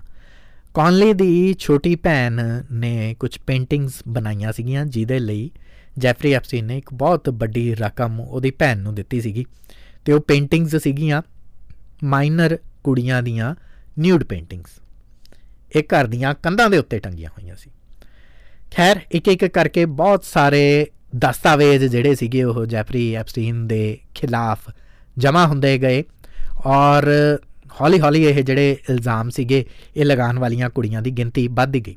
2005 ਦੇ ਵਿੱਚ 14 ਸਾਲ ਦੀ ਇੱਕ ਕੁੜੀ ਦੇ ਮਾਪਿਆਂ ਨੇ, ਜਿਹੜੇ ਫਲੋਰੀਡਾ ਦੇ ਵਿੱਚ ਰਹਿੰਦੇ ਸੀ, ਉਹਨਾਂ ਨੇ ਪੁਲਿਸ ਨੂੰ ਇਹ ਰਿਪੋਰਟ ਦਰਜ ਕਰਵਾਈ ਸੀਗੀ ਕਿ ਉਹਨਾਂ ਦੀ ਕੁੜੀ ਪਾਮ ਬੀਚ ਰਿਜ਼ੋਰਟ ਗਈ ਸੀਗੀ ਜਿੱਥੇ ਜੈਫਰੀ ਐਪਸਟੀਨ ਨੇ ਉਹਦੇ ਨਾਲ ਛੇੜਖਾਨੀ ਕੀਤੀ ਸੀ। ਪੁਲਿਸ ਜਦੋਂ ਪਾਮ ਬੀਚ ਰਿਜ਼ੋਰਟ ਜਾਂਦੀ ਹੈ ਤਾਂ ਉੱਥੇ ਵੀ ਉਸ ਘਰ ਦੇ ਵਿੱਚ ਵੀ ਬਹੁਤ ਸਾਰੀਆਂ ਨੰਗਨ ਤਸਵੀਰਾਂ ਪੁਲਿਸ ਨੂੰ ਮਿਲਦੀਆਂ ਨੇ। ਦੀ ਮਿਆਮੀ ਹੈਰਾਲਡ ਅਖਬਾਰ ਦੇ ਮੁਤਾਬਕ ਘੱਟ ਉਮਰ ਦੀਆਂ ਕੁੜੀਆਂ ਦੇ ਨਾਲ ਛੇੜਖਾਨੀ ਔਰ ਸਰੀਰਕ ਸੰਬੰਧ ਬਣਾਉਣ ਦਾ ਕੰਮ ਸਿਰਫ ਜੈਫਰੀ ਨਹੀਂ ਸੀ ਕਰ ਰਿਹਾ, ਬਲਕਿ ਜੈਫਰੀ ਦੇ ਸੰਪਰਕ ਦੇ ਵਿੱਚ ਬਹੁਤ ਸਾਰੇ ਐਸੇ ਅਮੀਰ ਤਰੀਨ ਲੋਕ ਸੀਗੇ ਜਿਹੜੇ ਇਹਨਾਂ ਲੜਕੀਆਂ ਦੇ ਨਾਲ ਸ਼ੋਸ਼ਣ ਕਰਦੇ ਸੀ। ਪਾਮ ਬੀਚ ਪੁਲਿਸ ਨੇ ਇੱਕ ਅਖਬਾਰ ਨੂੰ ਇੰਟਰਵਿਊ ਦੇ ਵਿੱਚ ਇਹ ਵੀ ਦੱਸਿਆ ਸੀਗਾ ਕਿ ਹਾਲਾਂਕਿ ਉਹ ਕਿਸੇ ਵੀ ਐਸੇ ਨਾਮੀ ਸ਼ਖਸੀਅਤ ਦੇ ਉੱਤੇ ਮੁਕੱਦਮਾ ਨਹੀਂ ਦਰਜ ਕਰ ਪਾ ਰਹੇ ਹੈਗੇ ਕਿਉਂਕਿ ਕੋਈ ਠੋਸ ਸਬੂਤ ਨਹੀਂ ਮਿਲ ਰਹੇ, ਪਰ ਇੱਕ ਇੱਕ ਕਰਕੇ 30 ਕੁੜੀਆਂ ਨੇ ਉਹਨਾਂ ਤੱਕ ਇਹ ਇਲਜ਼ਾਮ ਲਗਾਉਣੇ ਸ਼ੁਰੂ ਕਰਤੇ ਨੇ। ਖੈਰ ਇਹ ਮਾਮਲਾ 2008 ਦੇ ਵਿੱਚ ਸਰਕਾਰੀ ਵਕੀਲਾਂ ਦੇ ਸਮਝੌਤੇ ਦੇ ਨਾਲ ਖ਼ਤਮ ਹੋ ਗਿਆ। ਜਿਵੇਂ ਮੈਂ ਤੁਹਾਨੂੰ ਦੱਸਿਆ ਕਿ 18 ਮਹੀਨਿਆਂ ਦੀ ਜੇਲ੍ਹ ਸੀਗੀ, 13 ਮਹੀਨਿਆਂ 'ਚ ਤਬਦੀਲ ਹੋ ਗਈ, ਬਾਅਦ 'ਚ 12 ਮਹੀਨਿਆਂ ਦੇ ਅੰਦਰ ਹੀ ਉਹ ਵਾਪਸ ਆ ਗਿਆ। ਅਤੇ ਫਿਰ ਮਿਆਮੀ ਹੈਰਾਲਡ ਨੇ ਮੁਤਾਬਕ ਇੱਕ ਹੋਰ ਆਰਟੀਕਲ ਲਗਾਇਆ। ਉਹ ਆਰਟੀਕਲ ਇਹ ਸੀਗਾ ਕਿ ਜਿਹੜਾ ਸਰਕਾਰੀ ਵਕੀਲ ਸੀ ਅਲੈਗਜ਼ੈਂਡਰ ਅਕਸੋਟਾ, ਉਹਨੇ ਅਦਾਲਤ ਨੂੰ ਜਦੋਂ ਬਹੁਤ ਸਾਰੀਆਂ ਐਸੀਆਂ ਗੱਲਾਂ ਦੱਸੀਆਂ ਸੀ ਜੈਫਰੀ ਐਪਸਟੀਨ ਦੀ ਤਰਫ ਤੋਂ, ਜੈਫਰੀ ਐਪਸਟੀਨ ਦੇ ਜਿਹੜੇ ਵਕੀਲ ਨੇ ਆਪਣਾ ਡਿਫੈਂਸ ਕੀਤਾ ਉਹ ਕੀਤਾ, ਪਰ ਜਿਹੜਾ ਸਰਕਾਰੀ ਵਕੀਲ ਸੀ ਅਲੈਗਜ਼ੈਂਡਰ ਅਕੋਸਟਾ, ਉਹਨੇ ਵੀ ਅਦਾਲਤ ਦੇ ਅੱਗੇ ਬਹੁਤ ਸਾਰੇ ਐਸੇ ਸਬੂਤ ਜਿਹੜੇ ਉਹਦੇ ਕੋਲ ਮੌਜੂਦ ਸੀ ਉਹ ਦਿੱਤੇ ਨਹੀਂ ਹੈਗੇ, ਉਹ ਛੁਪਾ ਲਏ। ਨਾ this is very serious allegation. ਜਦੋਂ ਮਿਆਮੀ ਹੈਰਾਲਡ ਵਰਗਾ ਅਖਬਾਰ ਇਹ ਖਬਰ ਲਗਾ ਰਿਹਾ, ਸਮਝਣ ਦੀ ਲੋੜ ਹੈਗੀ ਹੈ। ਇੱਕ ਬੰਦਾ ਜਿਹਦੇ ਉੱਤੇ ਪੈਡੋਫਾਈਲ ਵਰਗੇ ਸੀਰੀਅਸ ਚਾਰਜਿਸ ਲੱਗੇ ਨੇ, ਬਾਲ ਜਿਨਸੀ ਸ਼ੋਸ਼ਣ ਦੇ ਚਾਰਜਿਸ ਲੱਗੇ ਹੋਏ ਨੇ, ਔਰ ਐਸੇ ਚਾਰਜਿਸ ਲੱਗੇ ਹੋਏ ਨੇ ਕਿ ਉਹਨੇ ਬਹੁਤ ਅਮੀਰ ਤਰੀਨ ਲੋਕਾਂ ਦੇ ਨਾਲ ਰਲ ਕੇ ਛੋਟੀਆਂ ਬੱਚੀਆਂ ਦੇ ਨਾਲ ਕੁਕਰਮ ਕੀਤੇ ਨੇ। ਉਸ ਬੰਦੇ ਨੂੰ ਉਹਦੀ ਇੱਕ ਪੂਰੀ ਜਿਹੜੀ ਟੀਮ ਹੈਗੀ ਉਹ ਤਾਂ ਬਚਾਏ ਰਹੀ ਹੈ। ਉਹਦੇ ਲਾਇਰਸ ਅਦਾਲਤ ਦੇ ਵਿੱਚ ਸਬੂਤ ਐਸੇ ਦੇ ਰਹੇ ਨੇ ਕਿ ਉਹਨੂੰ ਬੇਦੋਸ਼ਾ ਸਾਬਤ ਕਰ ਰਹੇ ਨੇ। ਠੀਕ ਹੈ, ਹੁਣ ਤਾਂ ਉਹਨਾਂ ਦਾ ਕੰਮ ਹੋ ਗਿਆ। ਪਰ ਦੂਸਰੇ ਪਾਸੇ ਜਿਹੜਾ ਉਹਨਾਂ ਦੇ ਨਾਲ ਲੜਨ ਵਾਲਾ ਸੀ ਸਰਕਾਰੀ ਵਕੀਲ ਅਲੈਗਜ਼ੈਂਡਰ ਅਕੋਸਟਾ, ਉਹਨੇ ਵੀ ਜਾਣ-ਬੁੱਝ ਕੇ ਐਸੇ ਸਬੂਤ ਜਿਹੜੇ ਅਦਾਲਤ ਨੂੰ ਦੇਣੇ ਚਾਹੀਦੇ ਸੀ ਪਰ ਉਹਨੇ ਨਹੀਂ ਦਿੱਤੇ, ਤਾਂ ਅਦਾਲਤ ਨੇ ਕਹਿਤਾ ਕਿ ਠੀਕ ਹੈ, ਸਬੂਤਾਂ ਦੀ ਘਾਟ ਦੇ ਚੱਲਦਿਆਂ ਇਹ ਮੁਕੱਦਮਾ ਇੱਥੇ ਖਤਮ ਕੀਤਾ ਜਾਂਦਾ ਹੈ। ਇਹ ਉਹ ਸੀ ਅਲੈਗਜ਼ੈਂਡਰ ਅਕੋਸਟਾ ਜਿਹੜੇ ਡੋਨਾਲਡ ਟਰੰਪ ਦੀ ਸਰਕਾਰ ਦੇ ਵਿੱਚ ਸੈਕਟਰੀ ਆਫ ਲੇਬਰ ਰਹੇ ਸੀ। ਇਹ ਉਹ ਸੀ ਅਲੈਗਜ਼ੈਂਡਰ ਅਕੋਸਟਾ ਜਿਹਦੇ ਨਾਂ ਦੀਆਂ ਟਰੰਪ ਸੌਹਾਂ ਚੱਕਦੇ ਸੀਗੇ ਕਿ ਇਹ ਜਿਹੜੀਆਂ ਅਖਬਾਰਾਂ ਦੇ ਵਿੱਚ ਖਬਰਾਂ ਲੱਗਦੀਆਂ ਨੇ, ਮਿਆਮੀ ਹੈਰਾਲਡ ਦੇ ਵਿੱਚ ਲੱਗੀਆਂ ਨੇ ਜਾਂ ਵੈਨਿਟੀ ਫੇਅਰ ਲਗਾਉਂਦਾ, ਬਕਵਾਸ। ਡੋਨਾਲਡ ਟਰੰਪ ਜਿਹੜੇ CNN ਨੂੰ ਕਹਿੰਦੇ ਨੇ ਕਿ ਤੁਸੀਂ ਬਾਹਰ ਹੋ ਜਾਓ, ਭੱਜੋ ਬਾਹਰ, ਤੁਹਾਨੂੰ ਨਹੀਂ ਇੰਟਰਵਿਊ ਦੇਣੀ ਹੈਗੀ। ਉਹ ਡੋਨਾਲਡ ਟਰੰਪ ਇਹ ਕਹਿੰਦੇ ਸੀਗੇ ਕਿ ਅਲੈਗਜ਼ੈਂਡਰ ਅਕੋਸਟਾ ਦੇ ਨਾਂ ਦੀ ਤਾਂ ਮੈਂ ਸਹੁੰ ਚੱਕ ਸਕਦਾ, ਇੰਨਾ ਚੰਗਾ ਬੰਦਾ। ਬਾਅਦ ਦੇ ਵਿੱਚ ਜੁਲਾਈ 2019 'ਚ ਲੇਟਰ ਔਨ ਚੱਲ ਕੇ ਇਸ ਸਕੈਂਡਲ ਦੇ ਵਿੱਚ ਹੀ ਅਕੋਸਟਾ ਦਾ ਨਾਂ ਸ਼ਾਮਲ ਇੱਕ ਵਾਰ ਫਿਰ ਤੋਂ ਹੋਇਆ, ਔਰ ਵਿਦ ਪ੍ਰੂਫ ਬਹੁਤ ਸਾਰੇ ਮੀਡੀਆ ਚੈਨਲਸ ਨੇ, ਆਊਟਲੈਟਸ ਨੇ ਇਹ ਖਬਰਾਂ ਲਗਾਈਆਂ। ਉਹ ਤੋਂ ਬਾਅਦ ਖੁਦ ਅਕੋਸਟਾ ਨੂੰ ਆਪ ਅਸਤੀਫਾ ਦੇਣਾ ਪਿਆ ਸੀ। ਡੋਨਾਲਡ ਟਰੰਪ ਫਿਰ ਚੁੱਪ ਕਰ ਗਏ ਸੀਗੇ। ਔਰ ਇਹੀ ਉਹ ਖਬਰਾਂ ਸੀਗੀਆਂ ਜਿਹਦੇ ਆਧਾਰ ਦੇ ਉੱਤੇ ਇੱਕ ਵਾਰ ਫਿਰ ਤੋਂ ਜਿਹੜੇ ਜੈਫਰੀ ਐਪਸਟੀਨ ਸੀ ਉਸ ਦੇ ਖਿਲਾਫ ਕੇਸ ਤੋਰਿਆ ਜਾਂਦਾ ਹੈਗਾ ਹੈ। ਉਸ ਦੇ ਖਿਲਾਫ ਇਹ ਕੇਸ ਤੁਰਦਾ ਹੈਗਾ ਔਰ ਉਸ ਨੂੰ ਇੱਕ ਵਾਰ ਫਿਰ ਤੋਂ ਜੇਲ੍ਹ ਦੇ ਵਿੱਚ ਭੇਜਿਆ ਜਾਂਦਾ ਹੈਗਾ। ਹੁਣ ਇੱਕ ਗੱਲ ਹੋਰ ਇੱਥੇ ਬਹੁਤ ਇੰਪੋਰਟੈਂਟ ਹੈਗੀ ਹੈ ਜਿਹੜੀ ਦੱਸਣ ਵਾਲੀ ਹੈਗੀ ਹੈ, ਉਹ ਇਹ ਹੈ ਕਿ ਜੈਫਰੀ ਐਪਸਟੀਨ ਨੂੰ ਜਦੋਂ ਜੇਲ੍ਹ ਦੇ ਵਿੱਚ ਲਿਜਾਇਆ ਗਿਆ ਸੀਗਾ ਉਹ ਤੋਂ ਪਹਿਲਾਂ ਨਿਊਯਾਰਕ ਪੁਲਿਸ ਨੂੰ ਜੈਫਰੀ ਐਪਸਟੀਨ ਦੇ ਬਹੁਤ ਸਾਰੇ ਜਾਲੀ ਬੋਗਸ ਪਾਸਪੋਰਟ ਵੀ ਬਰਾਮਦ ਹੋ ਗਏ ਸੀ। ਯਾਨੀ ਜੈਫਰੀ ਐਪਸਟੀਨ ਨੂੰ ਇਸ ਗੱਲ ਦੀ ਪਹਿਲਾਂ ਹੀ ਭਿਣਕ ਲੱਗ ਚੁੱਕੀ ਸੀਗੀ ਜਿਹੜੇ ਉਹਦੇ ਅੰਦਰੂਨੀ ਸੀਗੇ ਬੰਦੇ ਕਿ ਉਹਨੂੰ ਫੜ ਲਿਆ ਜਾਣਾ ਅਤੇ ਹੁਣ ਫਾਈਨਲੀ ਜੇਲ੍ਹ ਦੇ ਵਿੱਚ ਐਸੇ ਲੰਮੇ ਟਾਈਮ ਦੇ ਲਈ ਡੱਕ ਦਿੱਤਾ ਜਾਣਾ ਹੈ ਕਿ ਉਹਦਾ ਪੋਸੀਬਲ ਨਹੀਂ ਹੋ ਸਕਣਾ ਬਾਹਰ ਆਉਣਾ। ਇਸ ਕਰਕੇ ਜੈਫਰੀ ਐਪਸਟੀਨ ਨੇ ਆਪਣੇ ਨਕਲੀ ਪਾਸਪੋਰਟ ਤਿਆਰ ਕਰ ਲਏ ਸੀ ਕਿ ਉਹ ਅਮਰੀਕਾ ਛੱਡ ਕੇ ਭੱਜ ਕੇ ਫਰਾਰ ਹੋ ਜਾਏਗਾ। ਅੱਛਾ, ਪਹਿਲੇ ਦੂਸਰੇ ਐਪੀਸੋਡ ਦੇ ਵਿੱਚ ਜਿਹੜਾ 2019 'ਚ ਮੈਂ ਪੇਸ਼ ਕੀਤਾ ਸੀ ਉਹਦੇ 'ਚ ਮੈਂ ਤੁਹਾਨੂੰ ਇਹ ਵੀ ਦੱਸਿਆ ਸੀ ਕਿ ਜੈਫਰੀ ਐਪਸਟੀਨ ਨੇ ਆਪਣਾ ਇੱਕ ਆਈਲੈਂਡ ਤਿਆਰ ਰੱਖਿਆ ਹੋਇਆ ਸੀਗਾ। ਅਮੀਰ ਤਰੀਨ ਲੋਕਾਂ ਦੇ ਨਾਲ ਸੰਪਰਕ ਸਥਾਪਿਤ ਕਰਨ ਦੇ ਬਹੁਤ ਸਾਰੇ ਵੱਖਰੇ ਤਰੀਕੇ ਸੀ। ਜੈਫਰੀ ਐਪਸਟੀਨ ਦੇ ਡਾਇਰੈਕਟ ਮੋਬਾਈਲ ਫੋਨ ਦੇ ਉੱਤੇ ਕਿਸੇ ਦੀ ਕਾਲ ਨਹੀਂ ਸੀ ਜਾ ਸਕਦੀ, ਨਵਾਂ ਬੰਦਾ ਉਹਦੇ ਨਾਲ ਸੰਪਰਕ ਨਹੀਂ ਸੀ ਕਰ ਸਕਦਾ, ਸਾਰੇ ਸੰਪਰਕ ਵਾਇਆ ਗਿਲੈਨ ਮੈਕਸਵੈਲ ਹੁੰਦੇ ਸੀਗੇ। ਔਰ ਨਵੇਂ ਬੰਦੇ ਨੇ ਜੇਕਰ ਨਾਬਾਲਗ ਬੱਚਿਆਂ ਦੇ ਨਾਲ ਦੁਸ਼ਕਰਮ ਕਰਨੇ ਨੇ ਤਾਂ ਉਹਦੇ ਲਈ ਇੱਕ ਅਲੱਗ ਸੋਸ਼ਲ ਮੀਡੀਆ ਪਲੇਟਫਾਰਮ ਤਿਆਰ ਕੀਤਾ ਗਿਆ ਸੀਗਾ। ਉਹ ਉਸ ਐਪ ਦੇ ਜ਼ਰੀਏ ਹੀ ਸੰਪਰਕ ਕੀਤਾ ਜਾ ਸਕਦਾ ਸੀਗਾ। ਔਰ ਜੈਫਰੀ ਐਪਸਟੀਨ ਜਿਹੜੇ ਸੀਗੇ ਉਸ ਨੇ ਸਿਰਫ ਕੁਝ ਕੁ ਬੰਦਿਆਂ ਦੇ ਨਾਲ ਪਰਸਨਲ ਉਹ ਗੱਲ ਕਰਦਾ ਹੁੰਦਾ ਸੀਗਾ। ਉਹ ਕੁਝ ਕੁ ਬੰਦਿਆਂ ਦੀ ਲਿਸਟ ਵੀ ਮੈਂ ਅੱਗੇ ਚੱਲ ਕੇ ਤੁਹਾਡੇ ਨਾਲ ਸ਼ੇਅਰ ਕਰਦਾ, ਮਾਫ ਕਰਨਾ। ਪਰ ਇਸ ਦਰਮਿਆਨ ਉਸ ਆਈਲੈਂਡ 'ਤੇ ਪਹੁੰਚਣ ਦੇ ਤਰੀਕੇ ਜਿਹੜੇ ਸੀਗੇ ਉਹ ਬੜੇ ਡਿਫਰੈਂਟ ਸੀ। ਜਿਹੜੇ ਤਾਂ VVIPs ਹੁੰਦੇ ਸੀ, ਜਿਹੜੇ ਜੈਫਰੀ ਐਪਸਟੀਨ ਦੇ ਖਾਸ ਹੁੰਦੇ ਸੀ, ਉਹਨਾਂ ਨੂੰ ਇੱਕ ਸਪੈਸ਼ਲ ਚਾਰਟਰ ਜਹਾਜ਼ ਦੇ ਵਿੱਚ ਬਿਠਾ ਕੇ ਉਸ ਆਈਲੈਂਡ 'ਤੇ ਲਿਆਇਆ ਜਾਂਦਾ ਸੀ। ਅਦਰਵਾਈਜ਼ ਉਸ ਆਈਲੈਂਡ ਦੇ ਉੱਤੇ ਟੂਰਿਜ਼ਮ ਵੀ ਹੁੰਦਾ ਸੀ, ਬਹੁਤ ਸਾਰੇ ਲੋਕ ਉੱਥੇ ਘੁੰਮਣ ਵੀ ਆਉਂਦੇ ਸੀਗੇ, ਬਟ ਆਮ ਲੋਕਾਂ ਨੂੰ ਨਹੀਂ, ਜਨਤਕ ਤੌਰ ਦੇ ਉੱਤੇ ਇਜਾਜ਼ਤ ਨਹੀਂ ਸੀ, ਸਿਰਫ ਇਨਵੀਟੇਸ਼ਨ ਦੇ ਉੱਤੇ, ਕਿਉਂਕਿ ਪ੍ਰਾਈਵੇਟ ਆਈਲੈਂਡ ਸੀਗਾ। ਇਹ ਗੱਲ ਨੂੰ ਵੀ ਯਾਦ ਰੱਖਿਓ, ਇਹ ਮੈਂ ਇੱਥੇ ਛੱਡ ਕੇ ਜਾ ਰਿਹਾ ਕਿ ਉੱਥੇ ਜਿਸ ਕਿਸਮ ਦਾ ਜਿਹੜਾ ਟੂਰਿਜ਼ਮ ਸੀਗਾ ਉਹਦੇ ਵਿੱਚ ਕਿਹੜਾ ਇੱਕ ਸ਼ਖਸ ਉੱਥੇ ਆਇਆ ਸੀਗਾ। ਹੁਣ ਜੈਫਰੀ ਐਪਸਟੀਨ ਦੀ ਜੇਲ੍ਹ ਯਾਤਰਾ ਦੀ ਗੱਲ ਕਰੀਏ। 24 ਜੁਲਾਈ 2019 ਨੂੰ ਇੱਕ ਖਬਰ TV ਚੈਨਲਸ ਦੇ ਉੱਤੇ ਚੱਲਦੀ ਹੈਗੀ ਹੈ ਕਿ ਜੈਫਰੀ ਐਪਸਟੀਨ ਜਿਹੜਾ ਜੇਲ੍ਹ ਦੇ ਵਿੱਚ ਬੰਦ ਸੀਗਾ ਉਹਦੇ ਮਾਮਲੇ ਦੀ ਹਾਲੇ ਸੁਣਵਾਈ ਚੱਲ ਰਹੀ ਸੀਗੀ ਔਰ ਉਹਦੀ ਸਜ਼ਾ ਜਿਹੜੀ ਸੀਗੀ ਅਗਲੇ ਕੁਝ ਦਿਨਾਂ ਦੇ ਵਿੱਚ ਹੋਣੀ ਸੀ, ਕੁਝ ਮਹੀਨਿਆਂ ਦੇ ਵਿੱਚ ਹੋਣੀ ਸੀ। ਪਰ ਉਨੀ ਦੇਰ ਦੇ ਦਰਮਿਆਨ ਉਹ ਜੇਲ੍ਹ ਦੇ ਆਪਣੇ ਸੈੱਲ ਦੇ ਵਿੱਚ ਸੱਟਾਂ ਲੱਗੀਆਂ ਹੋਈਆਂ ਉਹਦੇ ਮਿਲਦੀਆਂ ਨੇ। ਕੁਝ ਹਫ਼ਤਿਆਂ ਬਾਅਦ 10 ਅਗਸਤ ਨੂੰ ਇਹ ਵੀ ਖਬਰ ਸਾਹਮਣੇ ਆਉਂਦੀ ਹੈ ਕਿ ਜੈਫਰੀ ਐਪਸਟੀਨ ਨੇ ਸੁਸਾਈਡ ਕਰਨ ਦੀ ਕੋਸ਼ਿਸ਼ ਕੀਤੀ ਸੀ। ਨਿਊਯਾਰਕ ਟਾਈਮਸ ਦੀ ਇਹ ਖਬਰ ਸੀਗੀ। FBI ਨੇ ਇਸ ਦੇ ਉੱਤੇ ਰਿਪੋਰਟ ਕਰਨ ਦੀ ਕੋਸ਼ਿਸ਼ ਕੀਤੀ, ਇਨਵੈਸਟੀਗੇਟ ਕੀਤਾ। ਤੀਸਰਾ ਸਵਾਲ, ਅੱਜ ਦੇ ਦਿਨ ਤੱਕ ਇਹ ਗੁੱਥੀ ਸਪਸ਼ਟ ਨਹੀਂ ਹੋ ਸਕੀ ਹੈ ਕਿ ਜੈਫਰੀ ਐਪਸਟੀਨ ਨੇ ਖੁਦਕੁਸ਼ੀ ਕੀਤੀ ਹੈ ਜਾਂ ਉਸਨੂੰ ਕਤਲ ਕੀਤਾ ਗਿਆ। ਇਹ ਗੁੱਥੀ ਵੀ ਹਾਲੇ ਤੱਕ ਅਣਸੁਲਝੀ ਹੋਈ ਪਈ ਹੈ।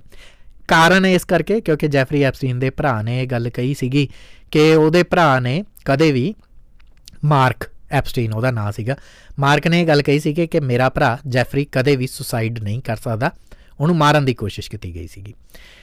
ਉਸ ਤੋਂ ਵੀ ਪਹਿਲਾਂ ਇੱਕ ਹੋਰ ਗੱਲ ਇਹ ਸਾਹਮਣੇ ਆਈ ਔਰ ਇਹ ਮਾਰਕ ਐਪਸਟੀਨ ਨੇ ਇਹ ਦਾਅਵਾ ਜਿਹੜਾ ਸੀਗਾ ਫੌਕਸ ਐਂਡ ਫਰੈਂਡਸ ਇੱਕ TV ਸ਼ੋਅ ਦੇ ਵਿੱਚ ਦਾਅਵਾ ਕੀਤਾ ਸੀ, ਇੱਕ ਮਾਰਨਿੰਗ ਸ਼ੋਅ ਆਉਂਦਾ ਹੁੰਦਾ। ਉਸ ਤੋਂ ਵੀ ਪਹਿਲਾਂ ਜੈਫਰੀ ਐਪਸਟੀਨ ਨੇ ਚੱਲਦੇ ਜਿਵੇਂ ਉਹਦੀ ਕੋਰਟ ਪੇਸ਼ੀ ਹੁੰਦੀ ਸੀਗੀ ਅਤੇ ਮੀਡੀਆ ਉਹਦੇ ਅੱਗੇ ਮਾਈਕ ਲਗਾ ਦਿੰਦਾ ਸੀਗਾ ਤਾਂ ਜੈਫਰੀ ਨੇ ਇਹ ਗੱਲ ਕਹੀ ਸੀਗੀ ਕਿ ਆਈ ਹੈਵ ਅ ਲਿਸਟ। ਇੰਨੀ ਇੱਕ ਗੱਲ, ਸਿਰਫ ਇੱਕ ਛੋਟੀ ਜਿਹੀ ਲਾਈਨ ਕਹੀ ਸੀਗੀ ਜਿਹਦੇ ਨਾਲ ਬੜੇ ਸਾਰੇ ਲੋਕਾਂ ਦੇ ਸਾਹ ਸੁੱਕ ਗਏ ਸੀਗੇ। ਉਹ ਲਿਸਟ ਦੇ ਵਿੱਚ ਕਿੰਨੇ ਨਾਮ ਸੀਗੇ, ਕਿਹੜੇ ਨਾਮ ਸੀਗੇ ਔਰ ਉਹ ਨਾਵਾਂ ਦੇ ਸਾਹਮਣੇ ਆਉਂਦਿਆਂ ਹੀ ਕੀ ਤਰਥਲੀ ਮੱਚ ਜਾਣੀ ਸੀ, ਦੁਨੀਆ ਭਰ ਦੇ ਵਿੱਚ ਕੀ ਤਬਾਹੀ ਮੱਚ ਜਾਣੀ ਸੀ, ਉਹਦਾ ਵੀ ਕੋਈ ਅੰਦਾਜ਼ਾ ਨਹੀਂ ਤੁਸੀਂ ਲਗਾ ਸਕਦੇ ਹੈਗੇ। ਐਨੀਵੇਜ਼, ਹੁਣ ਆਨੇ ਹੈਗੇ ਆ ਉਸ ਲਿਸਟ ਦੇ ਉੱਤੇ ਜਿਹੜੀ ਜੈਫਰੀ ਐਪਸਟੀਨ ਦੇ ਇਸ ਤਾਜ਼ਾ, ਹੁਣ ਆਪਾਂ ਕਿਉਂ ਗੱਲ ਕਰ ਰਹੇ ਹੈਗੇ ਆ ਕਿਉਂਕਿ ਪਿਛਲੇ ਹਫ਼ਤੇ ਜਿਹੜੀ ਹੈ ਕੋਰਟ ਨੇ ਉਹਨਾਂ ਇੱਕ ਕਰਕੇ ਨਾਵਾਂ ਦੀ ਲਿਸਟ ਨੂੰ ਰਿਵੀਲ ਕਰਨਾ ਸ਼ੁਰੂ ਕਰ ਦਿੱਤਾ, ਸਾਹਮਣੇ ਲਿਆਉਣਾ ਸ਼ੁਰੂ ਕਰ ਦਿੱਤਾ ਹੈਗਾ। ਉਹਨਾਂ ਨਾਵਾਂ ਦੀ ਲਿਸਟ ਦੇ ਵਿੱਚ ਬਹੁਤ ਇੰਪੋਰਟੈਂਟ ਨਾਮ ਜਿਹੜੇ ਨੇ ਉਹ ਸਾਹਮਣੇ ਆਏ ਨੇ। ਜੇ ਤੁਸੀਂ ਅਲ ਜਜ਼ੀਰਾ ਚੈਨਲ ਦੀ ਮੰਨੋ, ਜਿਹਦੇ ਮੁਤਾਬਕ ਜਿਹੜੀ ਵਰਜੀਨੀਆ ਗਿਊਫਰ ਕਰਕੇ ਇੱਕ ਕੁੜੀ ਸੀਗੀ, ਕੌਨਲੀ ਕਰਕੇ ਕੁੜੀ ਸੀ, ਜਾਂ ਹੋਰ ਜਿੰਨੀਆਂ ਵੀ ਕੁੜੀਆਂ ਜਿਨ੍ਹਾਂ ਨੇ ਜੈਫਰੀ ਦੇ ਖਿਲਾਫ ਇਲਜ਼ਾਮ ਲਗਾਏ ਸੀਗੇ, ਉਹਨਾਂ ਕੁੜੀਆਂ ਦੀ ਮੰਨੀਏ ਤਾਂ ਇਹ ਲਿਸਟ ਹੋਰ ਵੀ ਵੱਡੀ ਸੀ। ਇਹ 30 ਜਾਂ 50 ਕੁੜੀਆਂ ਤੱਕ ਨਹੀਂ ਸੀ। ਕਹਿੰਦੇ 80 ਕੁੜੀਆਂ ਦੀ ਇਹ ਲਿਸਟ ਸੀਗੀ ਜਿਨ੍ਹਾਂ ਨੇ ਅੱਗੇ ਆ ਕੇ ਕੰਪਲੇਂਟ ਕੀਤੀ ਹੈ। ਸਿਰਫ ਕੰਪਲੇਂਟ ਕੀਤੀ ਹੈ। ਜਿਨ੍ਹਾਂ ਨੇ ਕੰਪਲੇਂਟ ਨਹੀਂ ਕੀਤੀ, ਜਿਹੜੀਆਂ ਚੁੱਪ ਕਰ ਗਈਆਂ ਨੇ ਘਰਦਿਆਂ ਦੇ ਡਰ ਤੋਂ, ਉਹਨਾਂ ਦੇ ਤਾਂ ਕੋਈ ਰਿਕਾਰਡ ਹੀ ਨਹੀਂ ਹੈਗਾ। ਜੈਫਰੀ ਐਪਸਟੀਨ ਦੇ ਫਲੋਰੀਡਾ ਘਰ ਦੇ ਵਿੱਚ, ਨਿਊਯਾਰਕ ਘਰ ਦੇ ਵਿੱਚ, ਵਰਜਿਨ ਆਈਲੈਂਡ ਦੇ ਉੱਤੇ, ਨਿਊ ਮੈਕਸੀਕੋ ਦੇ ਟਿਕਾਣਿਆਂ ਦੇ ਉੱਤੇ ਇਹ ਸਾਰੇ ਸੈਕਸ ਟ੍ਰੈਫਿਕਿੰਗ ਦੇ ਮਾਮਲੇ ਚੱਲਦੇ ਰਹੇ ਹੈਗੇ ਨੇ।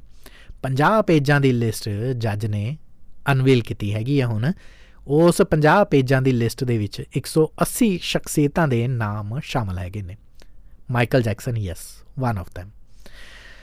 ਮਾਈਕਲ ਜੈਕਸਨ ਨੇ ਕਿਸੇ ਕੁੜੀ ਦੇ ਨਾਲ ਦੁਸ਼ਕਰਮ ਕੀਤਾ ਸੀ ਜਾਂ ਨਹੀਂ ਕੀਤਾ ਸੀ, ਜਾਂ ਕਿਸੇ ਬੱਚੇ ਦੇ ਨਾਲ, ਇਹਦਾ ਹਾਲੇ ਖੁਲਾਸਾ ਨਹੀਂ ਹੋਇਆ ਹੈਗਾ।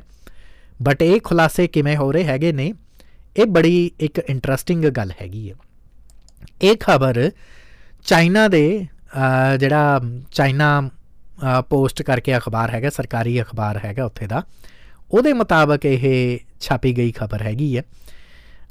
ਉਹ ਬੜੀ ਇੰਟਰਸਟਿੰਗਲੀ ਇਸ ਖਬਰ ਨੂੰ ਦੱਸਦੇ ਹੈਗੇ ਨੇ, ਔਰ ਇਸ ਕਰਕੇ ਵੀ ਧਿਆਨ ਖਿੱਚਦੀ ਹੈਗੀ ਆ ਕਿਉਂਕਿ ਇਹ ਨਾਂ ਦੇ ਬਾਰੇ ਤਾਂ ਕੋਈ ਸੋਚ ਹੀ ਨਹੀਂ ਸਕਦਾ।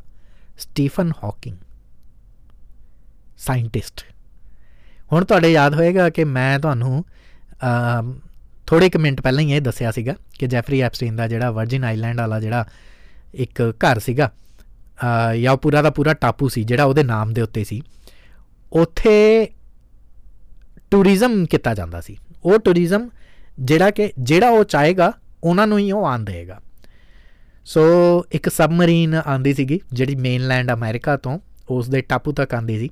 ਉਸ ਸਬਮਰੀਨ ਦੇ ਵਿੱਚ ਸਿਰਫ ਗਿਣਤੀ ਦੇ ਕੁਛ ਲੋਕਾਂ ਨੂੰ ਬਿਠਾ ਕੇ ਲਿਆਇਆ ਜਾਂਦਾ ਸੀਗਾ। ਕਿਸ਼ਤੀਆਂ ਵੀ ਆਉਂਦੀਆਂ ਸੀਗੀਆਂ। ਸਬਮਰੀਨ ਇਸ ਕਰਕੇ ਆਉਂਦੀਆਂ ਸੀਗੀਆਂ ਕਿਉਂਕਿ ਉਹਦੇ ਵਿੱਚ ਜਿਹੜੇ ਕੁਛ ਖਾਸ ਲੋਕ ਲਿਆਏ ਜਾਂਦੇ ਹੁੰਦੇ ਸੀ। 2006 ਦੇ ਵਿੱਚ ਸਟੀਫਨ ਹਾਕਿੰਗ ਨੇ ਉਸ ਆਈਲੈਂਡ ਦੇ ਉੱਤੇ ਵਿਜ਼ਿਟ ਕੀਤਾ ਸੀ। ਉਸ ਸਬਮਰੀਨ ਦੇ ਵਿੱਚ ਕਿਹਾ ਜਾਂਦਾ ਸੀਗਾ ਕਿ ਉਹਨਾਂ ਨੇ ਅੰਡਰ ਵਾਟਰ ਐਕਸਪੀਰੀਅੰਸ ਲੈਣ ਦੇ ਲਈ ਇਹ ਵਿਜ਼ਿਟ ਕੀਤਾ ਸੀ। ਪਰ 2006 ਦੇ ਵਿੱਚ ਉਹ ਜੈਫਰੀ ਐਪਸਟੀਨ ਨੂੰ ਵੀ ਮਿਲਦੇ ਨੇ। ਸਟੀਫਨ ਹਾਕਿੰਗ ਮੇਰੇ ਲਈ ਬੜਾ ਸ਼ੌਕਿੰਗ ਹੈ ਇਹ ਨੇਮ। ਬਹੁਤ ਸਾਰੇ ਲੋਕਾਂ ਨੂੰ ਉਹਨਾਂ ਬਾਰੇ ਕੌਣ ਨਹੀਂ ਜਾਣਦਾ ਹੈਗਾ। ਸਟੀਫਨ ਹਾਕਿੰਗ ਨੇ ਜਿਸ ਕਿਸਮ ਦੀ ਯੋਗਦਾਨ ਦਿੱਤਾ ਹੈਗਾ ਸਾਇੰਸ ਦੇ ਵਿੱਚ, ਉਹਨੂੰ ਝੁਠਲਾਇਆ ਨਹੀਂ ਜਾ ਸਕਦਾ। ALS ਦੇ ਨਾਲ ਪੀੜਤ ਸੀਗੇ। 21 ਸਾਲ ਦੀ ਉਮਰ ਦੇ ਵਿੱਚ ਉਹਨਾਂ ਨੂੰ ਇਹ ਬਿਮਾਰੀ ਹੋ ਗਈ ਸੀ। ਇੱਕ ਨਿਊਰਨ ਡਿਜ਼ੀਜ਼ ਹੁੰਦਾ ਜਿਹਦੇ ਨਾਲ ਇੱਕ ਪੂਰਾ ਪਾਸਾ ਜਿਹੜਾ ਮਰ ਜਾਂਦਾ ਹੈਗਾ। ਪਰ ਸਟੀਫਨ ਹਾਕਿੰਗ ਦੇ ਨਾਲ ਜੁੜੇ ਹੋਏ ਕੁਛ ਲੋਕਾਂ ਨੇ ਇਹ ਦਾਅਵਾ ਕੀਤਾ ਹੈ, ਔਰ ਇਹ ਦਾਅਵਾ ਇਸ ਚਾਈਨੀਜ਼ ਅਖਬਾਰ ਨੇ ਆਪਣੀ ਰਿਪੋਰਟ ਦੇ ਵਿੱਚ ਛਾਪਿਆ। ਉਹ ਦਾਅਵਾ ਕਿਹੜੇ ਲੋਕਾਂ ਦੇ ਹਵਾਲੇ ਦੇ ਨਾਲ ਹੋਇਆ? ਜੇਨ ਵਾਈਲਡ, ਜਿਹੜੀ ਸਟੀਫਨ ਹਾਕਿੰਗ ਦੀ ਪਹਿਲੀ ਪਤਨੀ ਸੀ, 60 ਸਾਲ ਦੀ ਉਮਰ ਦੇ ਵਿੱਚ, ਕਹਿੰਦੀ ਕਿ ਉਹਨਾਂ ਨੇ ਸਟੀਫਨ ਹਾਕਿੰਗ ਦੇ ਨਾਲ ਵਿਆਹ ਕੀਤਾ ਔਰ ਥੋੜ੍ਹੇ ਕੁ ਸਾਲਾਂ ਬਾਅਦ ਉਹਨੂੰ ਛੱਡ ਦਿੱਤਾ। ਔਰ ਉਹਦੀ ਪਤਨੀ ਦੇ ਹਵਾਲੇ ਦੇ ਨਾਲ ਇਸ ਚਾਈਨੀਜ਼ ਅਖਬਾਰ ਨੇ ਰਿਪੋਰਟ ਛਾਪੀ ਹੈ ਕਿ ਸਟੀਫਨ ਹਾਕਿੰਗ ਜਿਹੜੇ ਸੀਗੇ ਉਹ ਬੜੇ ਰੰਗੀਨ ਮਿਜਾਜ਼ ਦੇ ਸੀ। ਸਾਇੰਟਿਸਟ ਸੀ ਪਰ ਰੰਗੀਨ ਮਿਜਾਜ਼ ਦੇ ਸੀ। ਇੱਕ ਉਹਨਾਂ ਦੀ ਸ਼ਖਸੀਅਤ ਦਾ ਇਹ ਵੀ ਹਿੱਸਾ ਸੀ। ਉਹਨਾਂ ਨੂੰ ਵੀ ਯੌਨ ਦੀ ਭੁੱਖ ਸੀਗੀ ਔਰ ਇਸੇ ਕਰਕੇ ਉਹ ਆਪਣੀਆਂ ਨਰਸਾਂ ਦੇ ਨਾਲ ਵੀ ਸੰਬੰਧ ਸਥਾਪਿਤ ਕਰੀ ਬੈਠੇ ਸੀਗੇ। ਉਹਨਾਂ ਦੀ ਟੇਕ ਕੇਅਰ ਦੇ ਵਿੱਚ, ਉਹਨਾਂ ਦੀ ਕੇਅਰ ਦੇ ਲਈ ਜਿਹੜੀਆਂ ਨਰਸਾਂ ਸੀਗੀਆਂ।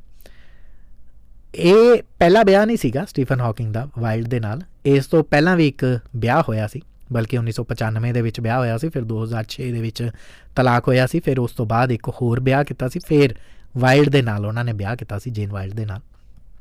ਔਰ ਇਸ ਪੂਰੇ ਸਮੇਂ ਦੇ ਦਰਮਿਆਨ ਉਹਨਾਂ ਨੇ ਜੈਫਰੀ ਐਪਸਟੀਨ ਦੇ ਨਾਲ ਵੀ ਗੱਲਬਾਤ ਕੀਤੀ। ਨਾ this was very shocking for me. ਬਹੁਤ ਹੈਰਾਨਜਨਕ ਇਹ ਖਬਰ ਸੀਗੀ। ਬਟ ਇੱਧਰ ਜੇ ਅਲ ਜਜ਼ੀਰਾ ਦੀ ਰਿਪੋਰਟ ਦੇ ਵੱਲ ਆਈਏ ਤਾਂ ਇਹਨਾਂ ਨੇ ਜਿਸ ਸ਼ਖਸੀਅਤ ਦੇ ਉੱਤੇ ਇਲਜ਼ਾਮ ਲਗਾਏ ਹੈਗੇ ਨੇ ਉਹ ਹੈ ਰਾਣੀ ਐਲਿਜ਼ਾਬੈਥ ਦਾ ਪੁੱਤਰ ਪ੍ਰਿੰਸ ਐਂਡਰਿਊ, ਜਿਹੜੇ ਅੱਜ ਦੀ ਤਰੀਕ ਦੇ ਵਿੱਚ ਗੱਦੀ ਨਸ਼ੀਨ ਹੈਗੇ ਨੇ, ਕਿੰਗ ਜਾਰਜ 3, ਉਹਨਾਂ ਦੇ ਭਰਾ। ਉਹਦੇ ਉੱਤੇ ਇਲਜ਼ਾਮ ਲੱਗੇ ਹੈਗੇ ਨੇ ਕਿ ਉਹਨਾਂ ਦੀ ਅਤੇ ਜੈਫਰੀ ਐਪਸਟੀਨ ਦੀ ਇੱਕ ਬੜੀ ਗੂੜੀ ਦੋਸਤੀ ਸੀ।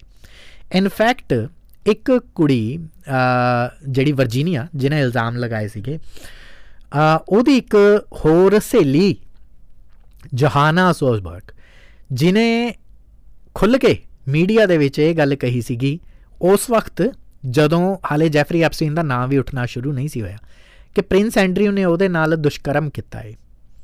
ਔਰ ਮੀਡੀਆ ਨੇ ਵੀ ਉਸ ਵਕਤ ਧਿਆਨ ਨਹੀਂ ਦਿੱਤਾ ਕਿ ਸ਼ਾਹੀ ਗੱਦੀ ਜਾਂ ਸ਼ਾਹੀ ਪਰਿਵਾਰ ਦੇ ਵੱਲ ਅਕਸਰ ਉਂਗਲਾਂ ਉੱਠਦੀਆਂ ਰਹਿੰਦੀਆਂ ਹੈਗੀਆਂ ਨੇ। ਜੋਹਾਨਾ ਸੋਬਰਗ ਜਿਹੜੀ ਸੀਗੀ ਉਹ ਜੈਫਰੀ ਐਪਸਟੀਨ ਦੇ ਸੰਪਰਕ ਦੇ ਵਿੱਚ ਜਿਹੜੀ ਆਈ ਸੀਗੀ, ਉਹ ਇਸੇ ਵਰਜੀਨੀਆ ਦੇ ਕਰਕੇ ਹੀ ਸੰਪਰਕ ਦੇ ਵਿੱਚ ਆਈ ਸੀਗੀ।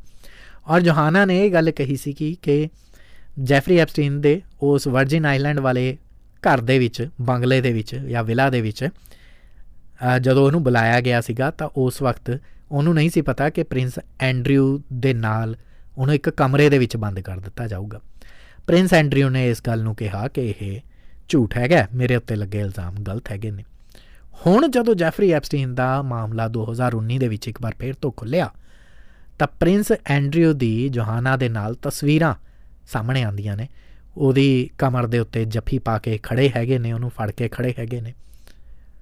ਹਾਲਾਂਕਿ ਉਹਨਾਂ ਨੇ ਦੁਸ਼ਕਰਮ ਕੀਤਾ ਹੈ ਕਿ ਨਹੀਂ ਕੀਤਾ, ਇਸ ਤਾਜ਼ਾ ਜਿਹੜੇ ਰਿਵੀਲ ਹੋਏ ਡਾਕੂਮੈਂਟਸ ਨੇ ਉਹਦੇ ਵਿੱਚ ਇਹ ਗੱਲ ਹਾਲੇ ਰਿਵੀਲ ਨਹੀਂ ਕੀਤੀ ਗਈ, ਮੀਡੀਆ ਦੇ ਵਿੱਚ ਇਹ ਸਾਹਮਣੇ ਨਹੀਂ ਆਈ ਹੈਗੀ। ਜੇ ਆਉਂਦੀ ਹੈ ਤਾਂ this is another big name. ਤੀਸਰਾ ਨਾਮ ਜਿਹਦਾ ਜ਼ਿਕਰ ਕੀਤਾ ਸੀਗਾ ਮੈਂ, ਮਾਈਕਲ ਜੈਕਸਨ, ਜਿਹਦਾ ਨਾਮ ਸਭ ਤੋਂ ਪਹਿਲਾਂ ਜਿਨ੍ਹਾਂ ਤੋਂ ਸ਼ੁਰੂਆਤ ਕੀਤੀ ਸੀ। ਜੈਫਰੀ ਐਪਸਟੀਨ ਨੇ ਗਿਲਨ ਮੈਕਸਵੈਲ ਨੂੰ ਇੱਕ ਈਮੇਲ ਪਾਈ ਕਿ ਜਿਹੜੀ ਵਰਜੀਨੀਆ ਹੈਗੀ ਹੈ ਉਹਦੀ ਇੱਕ ਸਹੇਲੀ ਦੇ ਨਾਲ ਜੁੜਿਆ ਇੱਕ ਮਾਮਲਾ, ਜਿਸ ਮਾਮਲੇ ਦੇ ਵਿੱਚ ਪੇਰੈਂਟਸ ਨੂੰ ਤੁਸੀਂ ਜਿੰਨਾ ਹਰਜਾਨਾ ਹੈਗਾ ਉਹ ਦੇ ਦਿਓ ਤਾਂ ਕਿ MJ ਦੇ ਖਿਲਾਫ, ਮਾਈਕਲ ਜੈਕਸਨ MJ ਦੇ ਖਿਲਾਫ ਉਹ ਐਲੀਗੇਸ਼ਨ ਨਾ ਲਗਾ ਸਕਣ। ਸੋ ਉਹਨਾਂ ਨੂੰ ਜਿੰਨੇ ਪੈਸੇ ਦੇਣੇ ਹੈਗੇ ਉਹ ਪੈਸੇ ਦੇ ਦਿੱਤੇ ਜਾਣ। This is the third shocking name. ਚੌਥਾ ਨਾਮ ਹਾਰਵਰਡ ਤੋਂ law professor Alan Dershowitz. America ਦੇ ਵਿੱਚ ਕ੍ਰਿਮੀਨਲ ਲਾਅ ਦਾ ਸਭ ਤੋਂ ਮਸ਼ਹੂਰ ਨਾਮ ਇਹ ਹੈਗਾ। ਕ੍ਰਿਮੀਨਲ ਲਾਅ ਦੀ ਜਦੋਂ ਗੱਲ ਆਉਂਦੀ ਹੈਗੀ ਹੈ ਤਾਂ ਐਲਨ ਦਾ ਨਾਮ ਸਭ ਤੋਂ ਸਿਕੜਲੇ ਵਕੀਲਾਂ ਦੇ ਵਿੱਚ ਲਿਆ ਜਾਂਦਾ ਹੈਗਾ। ਕਹਿੰਦੇ ਨੇ ਕਿ ਜੈਫਰੀ ਐਪਸਟੀਨ ਨੂੰ ਹਰ ਵਾਰ ਜਦੋਂ ਵੀ ਬਚਾਉਣ ਦੀ ਕੋਸ਼ਿਸ਼ ਕੀਤੀ ਹੈ ਤਾਂ ਐਲਨ ਡੈਸ਼ਵਿਟਸ ਨੇ ਹੀ ਦੀ ਫਰਮ ਨੇ ਹੀ ਕੀਤੀ ਹੈਗੀ ਹੈ। ਸੋ ਇਹ ਨਾਮ ਆਪਣੇ ਆਪ ਦੇ ਵਿੱਚ ਬਹੁਤ ਪੋਪੂਲਰ ਸਾਹਮਣੇ ਆਉਂਦਾ ਹੈਗਾ। ਇਸ ਤੋਂ ਇਲਾਵਾ ਬਹੁਤ ਸਾਰੇ ਐਸੇ ਕਲਾਕਾਰ ਜਿਨ੍ਹਾਂ ਦੇ ਨਾਮ ਸਾਹਮਣੇ ਆਏ ਹੈਗੇ ਨੇ। ਨਾਓਮੀ ਕੈਂਪਬੈਲ 90s ਦੇ ਦੌਰ ਦੀ ਬਲੈਕ ਕਲਰ ਦੀ, sorry to say black colour ਕਹਿਣਾ ਪੈ ਰਿਹਾ, ਬਟ ਅਮਰੀਕਾ ਨੇ ਵੀ ਉਹਨੂੰ ਇਸੇ ਤਰੀਕੇ ਦੇ ਨਾਲ ਪ੍ਰੋਜੈਕਟ ਕੀਤਾ ਸੀ। Top model Leonardo DiCaprio Hollywood ਅਦਾਕਾਰ, Bradley Edwards, Louis Freeh, George Lucas, Jason Richards, Kevin Spacey, Bruce Willis, Daniel Wilson, ਇਹ ਸਾਰੇ ਨਾਮ ਵੀ ਇਸ ਲਿਸਟ ਦੇ ਵਿੱਚ ਹੈਗੇ ਨੇ। ਹੁਣ ਇਹ ਹੌਲੀ ਹੌਲੀ ਪਤਾ ਚੱਲਣਗੇ ਆਉਣ ਵਾਲੇ ਦਿਨਾਂ ਦੇ ਵਿੱਚ ਇਹਨਾਂ ਨਾਵਾਂ ਦੇ ਬਾਰੇ ਕਿ ਇਹ ਕਿਸ ਤਰੀਕੇ ਦੇ ਨਾਲ ਇਹਦੇ ਵਿੱਚ ਇਨਵੋਲਵ ਸੀ। ਫਿਲਹਾਲ ਸਿਰਫ ਇਸ ਲਿਸਟ ਦੇ ਜ਼ਰੀਏ ਇਹ ਨਾਮ ਸਾਹਮਣੇ ਆ ਰਹੇ ਹੈਗੇ ਨੇ। ਡੇਵਿਡ ਕਾਪਰਫੀਲਡ ਜਿਹਦਾ ਨਾਮ ਸਾਹਮਣੇ ਆਇਆ ਹੈਗਾ, ਅਮਰੀਕਾ ਦੇ ਸਭ ਤੋਂ ਮਸ਼ਹੂਰ ਜਾਦੂਗਰ ਰਹੇ ਹੈਗੇ ਨੇ। ਇਨਫੈਕਟ ਜੋਹਾਨਾ ਸੋਬਰਗ ਜਿਹਨੇ ਪ੍ਰਿੰਸ ਐਂਡਰਿਊ ਦੇ ਉੱਤੇ ਇਲਜ਼ਾਮ ਲਗਾਇਆ, ਉਹਨੇ ਹੀ ਇਹ ਗੱਲ ਦੱਸੀ ਸੀ ਕਿ ਜੈਫਰੀ ਐਪਸਟੀਨ ਦੇ ਕਹਿਣ ਦੇ ਉੱਤੇ ਉਹਨੇ ਡੇਵਿਡ ਕਾਪਰਫੀਲਡ ਦੇ ਨਾਲ ਵੀ ਜੈਫਰੀ ਐਪਸਟੀਨ ਦੇ ਇੱਕ ਘਰ ਦੇ ਵਿੱਚ ਮੁਲਾਕਾਤ ਕੀਤੀ ਸੀ ਅਤੇ ਉਹਨੂੰ ਉਹਦੇ ਬਾਰੇ ਕੁਛ ਸ਼ੱਕੀ ਲੱਗਿਆ ਸੀਗਾ। ਖੈਰ ਉਹਨੇ ਕਦੇ ਇਸ ਦੇ ਬਾਰੇ ਰਿਪੋਰਟ ਨਹੀਂ ਕੀਤਾ ਹੈਗਾ। ਦੁਨੀਆ ਦੇ ਮਸ਼ਹੂਰ ਜਾਦੂਗਰਾਂ ਦੇ ਵਿੱਚੋਂ ਇੱਕ David Copperfield. Bill Clinton, Monica Lewinsky ਵਾਲੇ ਮਾਮਲੇ ਦੇ ਵਿੱਚ ਤਾਂ ਬਿਲ ਕਲਿੰਟਨ ਦਾ ਨਾਮ ਉਛਲਿਆ ਹੀ ਸੀਗਾ ਔਰ ਕਿਸੇ ਅਮਰੀਕਨ ਪ੍ਰੈਜ਼ੀਡੈਂਟ ਦਾ ਨਾਮ ਇਸ ਕਿਸਮ ਦੇ ਨਾਲ ਉਛਲੇ ਉਸ ਵਕਤ ਉਹਨਾਂ ਦਿਨਾਂ ਦੇ ਵਿੱਚ ਦੁਨੀਆ ਭਰ ਦੇ ਅੰਦਰ ਇਹ ਮਸਲਾ ਜਿਹੜਾ ਬਹੁਤ ਵੱਡਾ ਬਣ ਗਿਆ ਸੀਗਾ।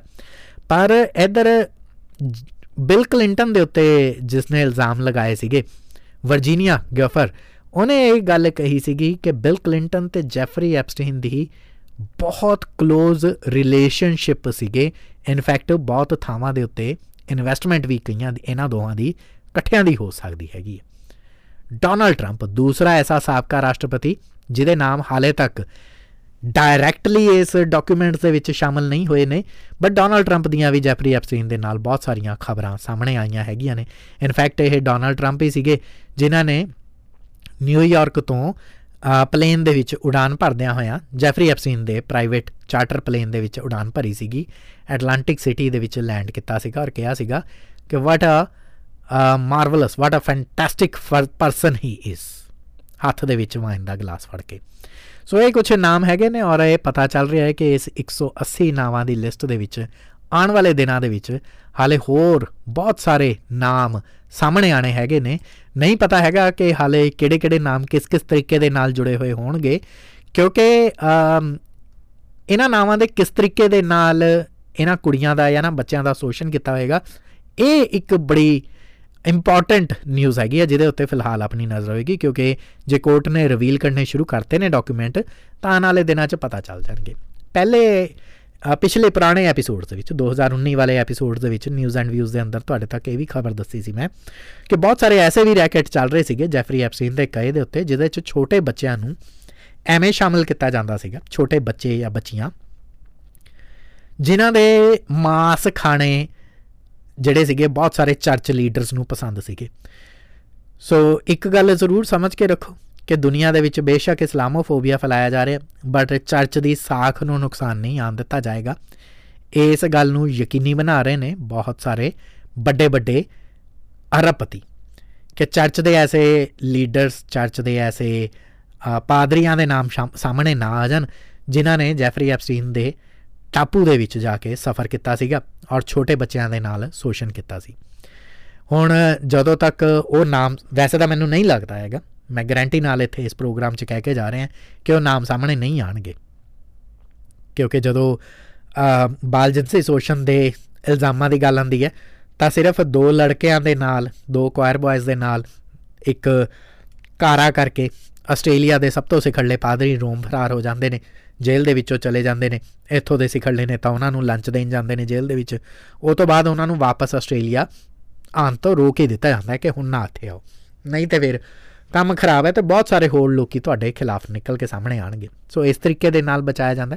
ਮੈਂ ਨਹੀਂ ਕਹਿ ਰਿਹਾ ਹੈਗਾ ਕਿ ਚਰਚ ਦਾ ਪੂਰਾ ਢਾਂਚਾ ਹੀ ਵਿਵਾਦਾਂ ਦੇ ਘੇਰੇ ਦੇ ਵਿੱਚ ਹੈਗਾ, ਬਟ ਹਾਂ ਕੁਛ ਲੋਕ ਹੈਗੇ ਨੇ ਉਹ ਜਿਹੜੇ ਦਾਗੀ ਸੇਬ ਹੈਗੇ ਨੇ, ਉਹਨਾਂ ਨੂੰ ਕੱਢਣਾ ਬਹੁਤ ਜ਼ਰੂਰੀ ਹੈ, ਪਰ ਉਹਨਾਂ ਨੂੰ ਕੱਢਿਆ ਨਹੀਂ ਜਾ ਸਕਦਾ ਕਿਉਂਕਿ ਜੇ ਉਹ ਦਾਗੀ ਸੇਬਾਂ ਦੇ ਨਾਮ ਸਾਹਮਣੇ ਆਉਂਦੇ ਨੇ ਤਾਂ ਚਰਚ ਵਰਗੀ ਇੱਕ ਸੰਸਥਾ ਦੇ ਉੱਤੇ ਸਵਾਲ ਖੜੇ ਹੋ ਜਾਣਗੇ, ਜੋ ਕਿ ਪਿਛਲੇ 400-500 ਸਾਲਾਂ ਦੇ ਮਨੁੱਖੀ ਇਤਿਹਾਸ ਦੇ ਕਾਲ ਦੇ ਵਿੱਚ ਸਭ ਤੋਂ ਭਿਆਨਕ ਇੱਕ ਗਤੀਵਿਧੀ ਹੋਏਗੀ, ਕਿਉਂਕਿ ਚਰਚ ਨੂੰ ਬਚਾਉਣ ਵਾਲਿਆਂ ਦੀ ਗਿਣਤੀ ਜਿਹੜੀ ਹੈਗੀ ਹੈ ਥੋੜ੍ਹੀ ਜ਼ਰੂਰ ਹੋਏਗੀ, ਬਟ ਉਹ ਬਹੁਤ ਵੱਡੇ ਲੋਕ ਨੇ।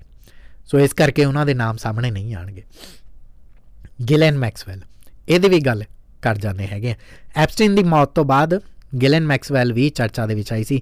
2020 ਦੇ ਵਿੱਚ ਨਿਊ ਹੈਮਸ਼ਾਇਰ ਦੇ ਇੱਕ ਘਰ ਦੇ ਵਿੱਚੋਂ ਗਿਲੈਨ ਨੂੰ ਗ੍ਰਿਫਤਾਰ ਕੀਤਾ ਗਿਆ ਸੀਗਾ ਔਰ ਐਪਸਟੀਨ ਨੂੰ ਘੱਟ ਉਮਰ ਦੀਆਂ ਕੁੜੀਆਂ ਜਾਂ ਐਪਸਟੀਨ ਦੇ ਚਾਹਣ ਵਾਲਿਆਂ ਤੱਕ ਜਾਂ ਉਹਦੇ ਪਰਸਨਲ ਸਰਕਲ ਦੇ ਵਿੱਚ ਘੱਟ ਉਮਰ ਦੇ ਬੱਚਿਆਂ ਨੂੰ ਮੁਹੱਈਆ ਕਰਵਾਉਣ ਦਾ ਕੰਮ ਜਿਹੜਾ ਸੀਗਾ ਉਹ ਗਿਲੈਨ ਮੈਕਸਵੈਲ ਦਾ ਹੀ ਸੀਗਾ। ਦਸੰਬਰ 2021 ਦੇ ਵਿੱਚ ਨਿਊਯਾਰਕ ਸਿਟੀ ਦੀ ਇੱਕ ਜਿਊਰੀ ਨੇ ਉਹਨੂੰ 6 ਅਲੱਗ-ਅਲੱਗ ਇਲਜ਼ਾਮਾਂ ਦੇ ਤਹਿਤ ਦੋਸ਼ੀ ਪਾਇਆ ਸੀ। ਸਭ ਤੋਂ ਗੰਭੀਰ ਇਲਜ਼ਾਮ ਇਹ ਸੀਗਾ ਕਿ ਉਹਨੇ ਮਾਈਨਰ ਬੱਚਿਆਂ ਦੀ ਸੈਕਸ ਟ੍ਰੈਫਿਕਿੰਗ ਜਿਹੜੀ ਸੀ ਕੀਤੀ ਸੀ ਔਰ ਹੁਣ 20 ਸਾਲ ਦੀ ਜੇਲ੍ਹ ਹੈਗੀ ਹੈ ਔਰ ਜਦੋਂ ਉਹਨੂੰ ਜੇਲ੍ਹ ਦੀ ਸਜ਼ਾ ਐਲਾਨੀ ਗਈ ਸੀ ਉਦੋਂ 60 ਸਾਲ ਦੀ ਸੀਗੀ। ਸੋ ਜ਼ਾਹਿਰ ਜੀ ਗੱਲ ਹੈ ਕਿ 80 ਸਾਲ ਦੀ ਉਮਰ ਤੱਕ ਗਿਲੈਨ ਮੈਕਸਵੈਲ ਜੇਲ੍ਹ ਦੇ ਵਿੱਚ ਹੀ ਰਹੇਗੀ। ਕਿਹਾ ਜਾਂਦਾ ਰਿਹਾ ਹੈ ਕਿ ਆਕਸਫੋਰਡ ਯੂਨੀਵਰਸਿਟੀ ਤੋਂ ਪੜ੍ਹੀ ਹੋਈ ਹੈ ਗਿਲੈਨ ਮੈਕਸਵੈਲ, ਐਪਸਟੀਨ ਦੀ ਤਰ੍ਹਾਂ ਬਹੁਤ ਜ਼ਿਆਦਾ ਇੰਟੈਲੀਜੈਂਟ ਸੀਗੀ ਔਰ ਉਹਦੇ ਵੀ ਸਰਕਲ ਦੇ ਵਿੱਚ ਬੜੇ ਤਾਕਤਵਰ ਅਤੇ ਬੜੇ ਅਮੀਰ ਲੋਕ ਸੀਗੇ।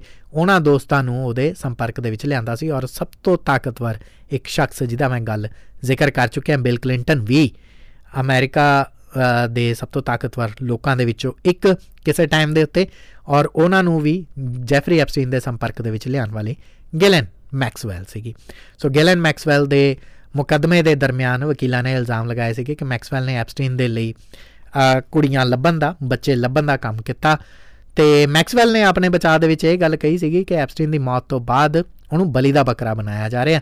ਹਾਲਾਂਕਿ ਉਹਨੂੰ ਪਛਤਾਵਾ ਜ਼ਰੂਰ ਹੈਗਾ ਕਿ ਉਹ ਆਪਣੀ ਲਾਈਫ ਦੇ ਵਿੱਚ ਜੈਫਰੀ ਨੂੰ ਮਿਲੀ ਸੀਗੀ, ਪਰ ਉਹਨੇ ਕਦੇ ਵੀ ਇਹ ਕਾਰਾ ਨਹੀਂ ਕੀਤਾ ਹੈਗਾ ਜਿਹੜੀ ਸਜ਼ਾ ਮੈਨੂੰ ਮਿਲ ਰਹੀ ਹੈ ਉਹ ਬਹੁਤ ਜ਼ਿਆਦਾ ਹੈਗੀ ਹੈ, ਉਹਦੇ ਲਈ ਮੈਂ ਮਾफ़ੀ ਮੰਗਦੀ ਹਾਂ। ਇਹ ਗਿਲੈਨ ਦਾ ਬਿਆਨ ਸੀਗਾ। ਐਪਸਟੀਨ ਦਾ ਬਿਆਨ ਤਾਂ ਕਦੇ ਆਖਰੀ ਬਿਆਨ ਦਰਜ ਹੋ ਹੀ ਨਹੀਂ ਸਕਿਆ। ਉਹਦੇ ਤੋਂ ਪਹਿਲਾਂ ਉਹਨੂੰ ਮਾਰ ਦਿੱਤਾ ਗਿਆ ਜਾਂ ਉਹ ਆਪ ਸੁਸਾਈਡ ਕਰ ਗਿਆ। Again very ਡਾਈਸੀ। ਸੋ ਇਹ 4 ਸਵਾਲਾਂ ਦੇ ਨਾਲ ਅੱਜ ਦੇ ਇਸ ਪ੍ਰੋਗਰਾਮ ਦੇ ਵਿੱਚ ਜੈਫਰੀ ਐਪਸਟੀਨ ਦੇ ਇਸ ਮਾਮਲੇ ਦੇ ਵਿੱਚ ਰਿਪੋਰਟ ਇੱਥੇ ਹੀ। ਫਿਲਹਾਲ ਨਿਊਜ਼ ਐਂਡ ਵਿਊਜ਼ ਅੱਗੇ ਕੰਟੀਨਿਊ ਰੱਖਾਂਗੇ। ਰਿਪੋਰਟ ਦੇ ਅਗਲੇ ਹਿੱਸੇ ਦੇ ਵਿੱਚ ਤੁਹਾਨੂੰ ਦੱਸਣਾ ਹੈਗਾ ਕਿ ਸਾਊਥ ਕੋਰੀਆ ਦੇ ਇੱਕ ਲਾਅ ਦਾ ਬਹੁਤ ਜ਼ਿਆਦਾ ਜ਼ਿਕਰ ਚੱਲ ਰਿਹਾ ਹੈਗਾ ਹੈ ਕੁੱਤਿਆਂ ਦੇ ਨਾਲ ਜੁੜਿਆ ਹੋਇਆ, ਅਤੇ ਉਹ ਆਖਰੀ ਇੱਕ ਰਿਪੋਰਟ ਹੋਏਗੀ। ਵੈਸੇ ਜਦੋਂ ਬੱਚਿਆਂ ਦੇ ਪੱਟਾਂ ਦੇ ਮਾਸ ਖਾ ਲੈਂਦੇ ਹੈਗੇ ਨੇ ਬਹੁਤ ਸਾਰੇ ਐਸੇ ਵੈਸ਼ੀ ਲੋਕ, ਤਾਂ ਕੁੱਤਿਆਂ ਦਾ ਮਾਸ ਕਿੱਥੇ, ਕਿੱਡੀ ਕੁ ਵੱਡੀ ਚੀਜ਼ ਹੈਗੀ ਆ। ਕੈਸੀ ਦੁਨੀਆ ਦੇ ਵਿੱਚ ਅਸੀਂ ਰਹਿ ਰਹੇ ਹੈਗੇ ਹਾਂ। ਓਹੋ ਨਿਊਜ਼ ਐਂਡ ਵਿਊਜ਼ ਥੋੜ੍ਹਾ ਜਿਹਾ ਹੈਵੀ ਹੋ ਸਕਦਾ, ਪਰ ਇਸ ਕਰਕੇ ਮੈਂ ਬਹੁਤ ਸਾਰੀਆਂ ਰਿਪੋਰਟਾਂ ਅਗਲੀਆਂ ਘੁੱਟ ਕੇ ਰੱਖ ਰਿਹਾ। ਅਗਲੇ ਐਪੀਸੋਡ ਦੇ ਵਿੱਚ ਦੱਸਾਂਗੇ, ਅੱਜ ਨਹੀਂ। ਇੱਕ ਛੋਟੀ ਜਿਹੀ break.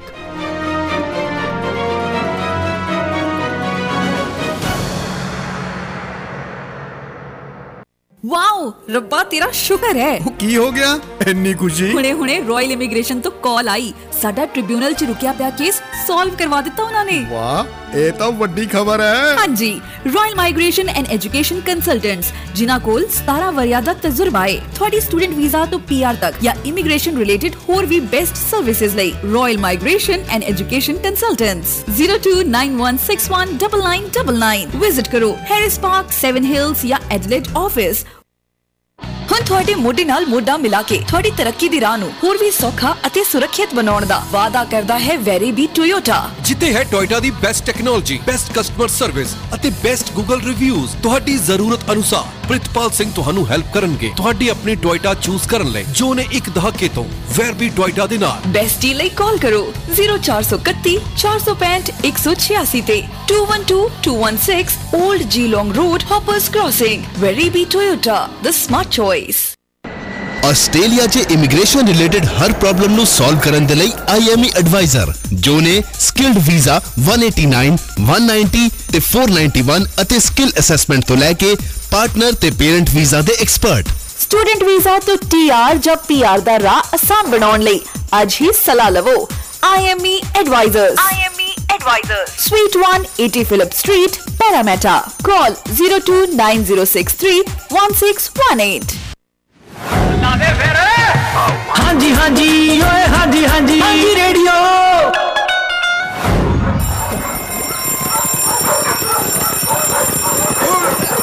Who let the dogs out? Who let the dogs out? Who let the dogs out? Who let the dogs out?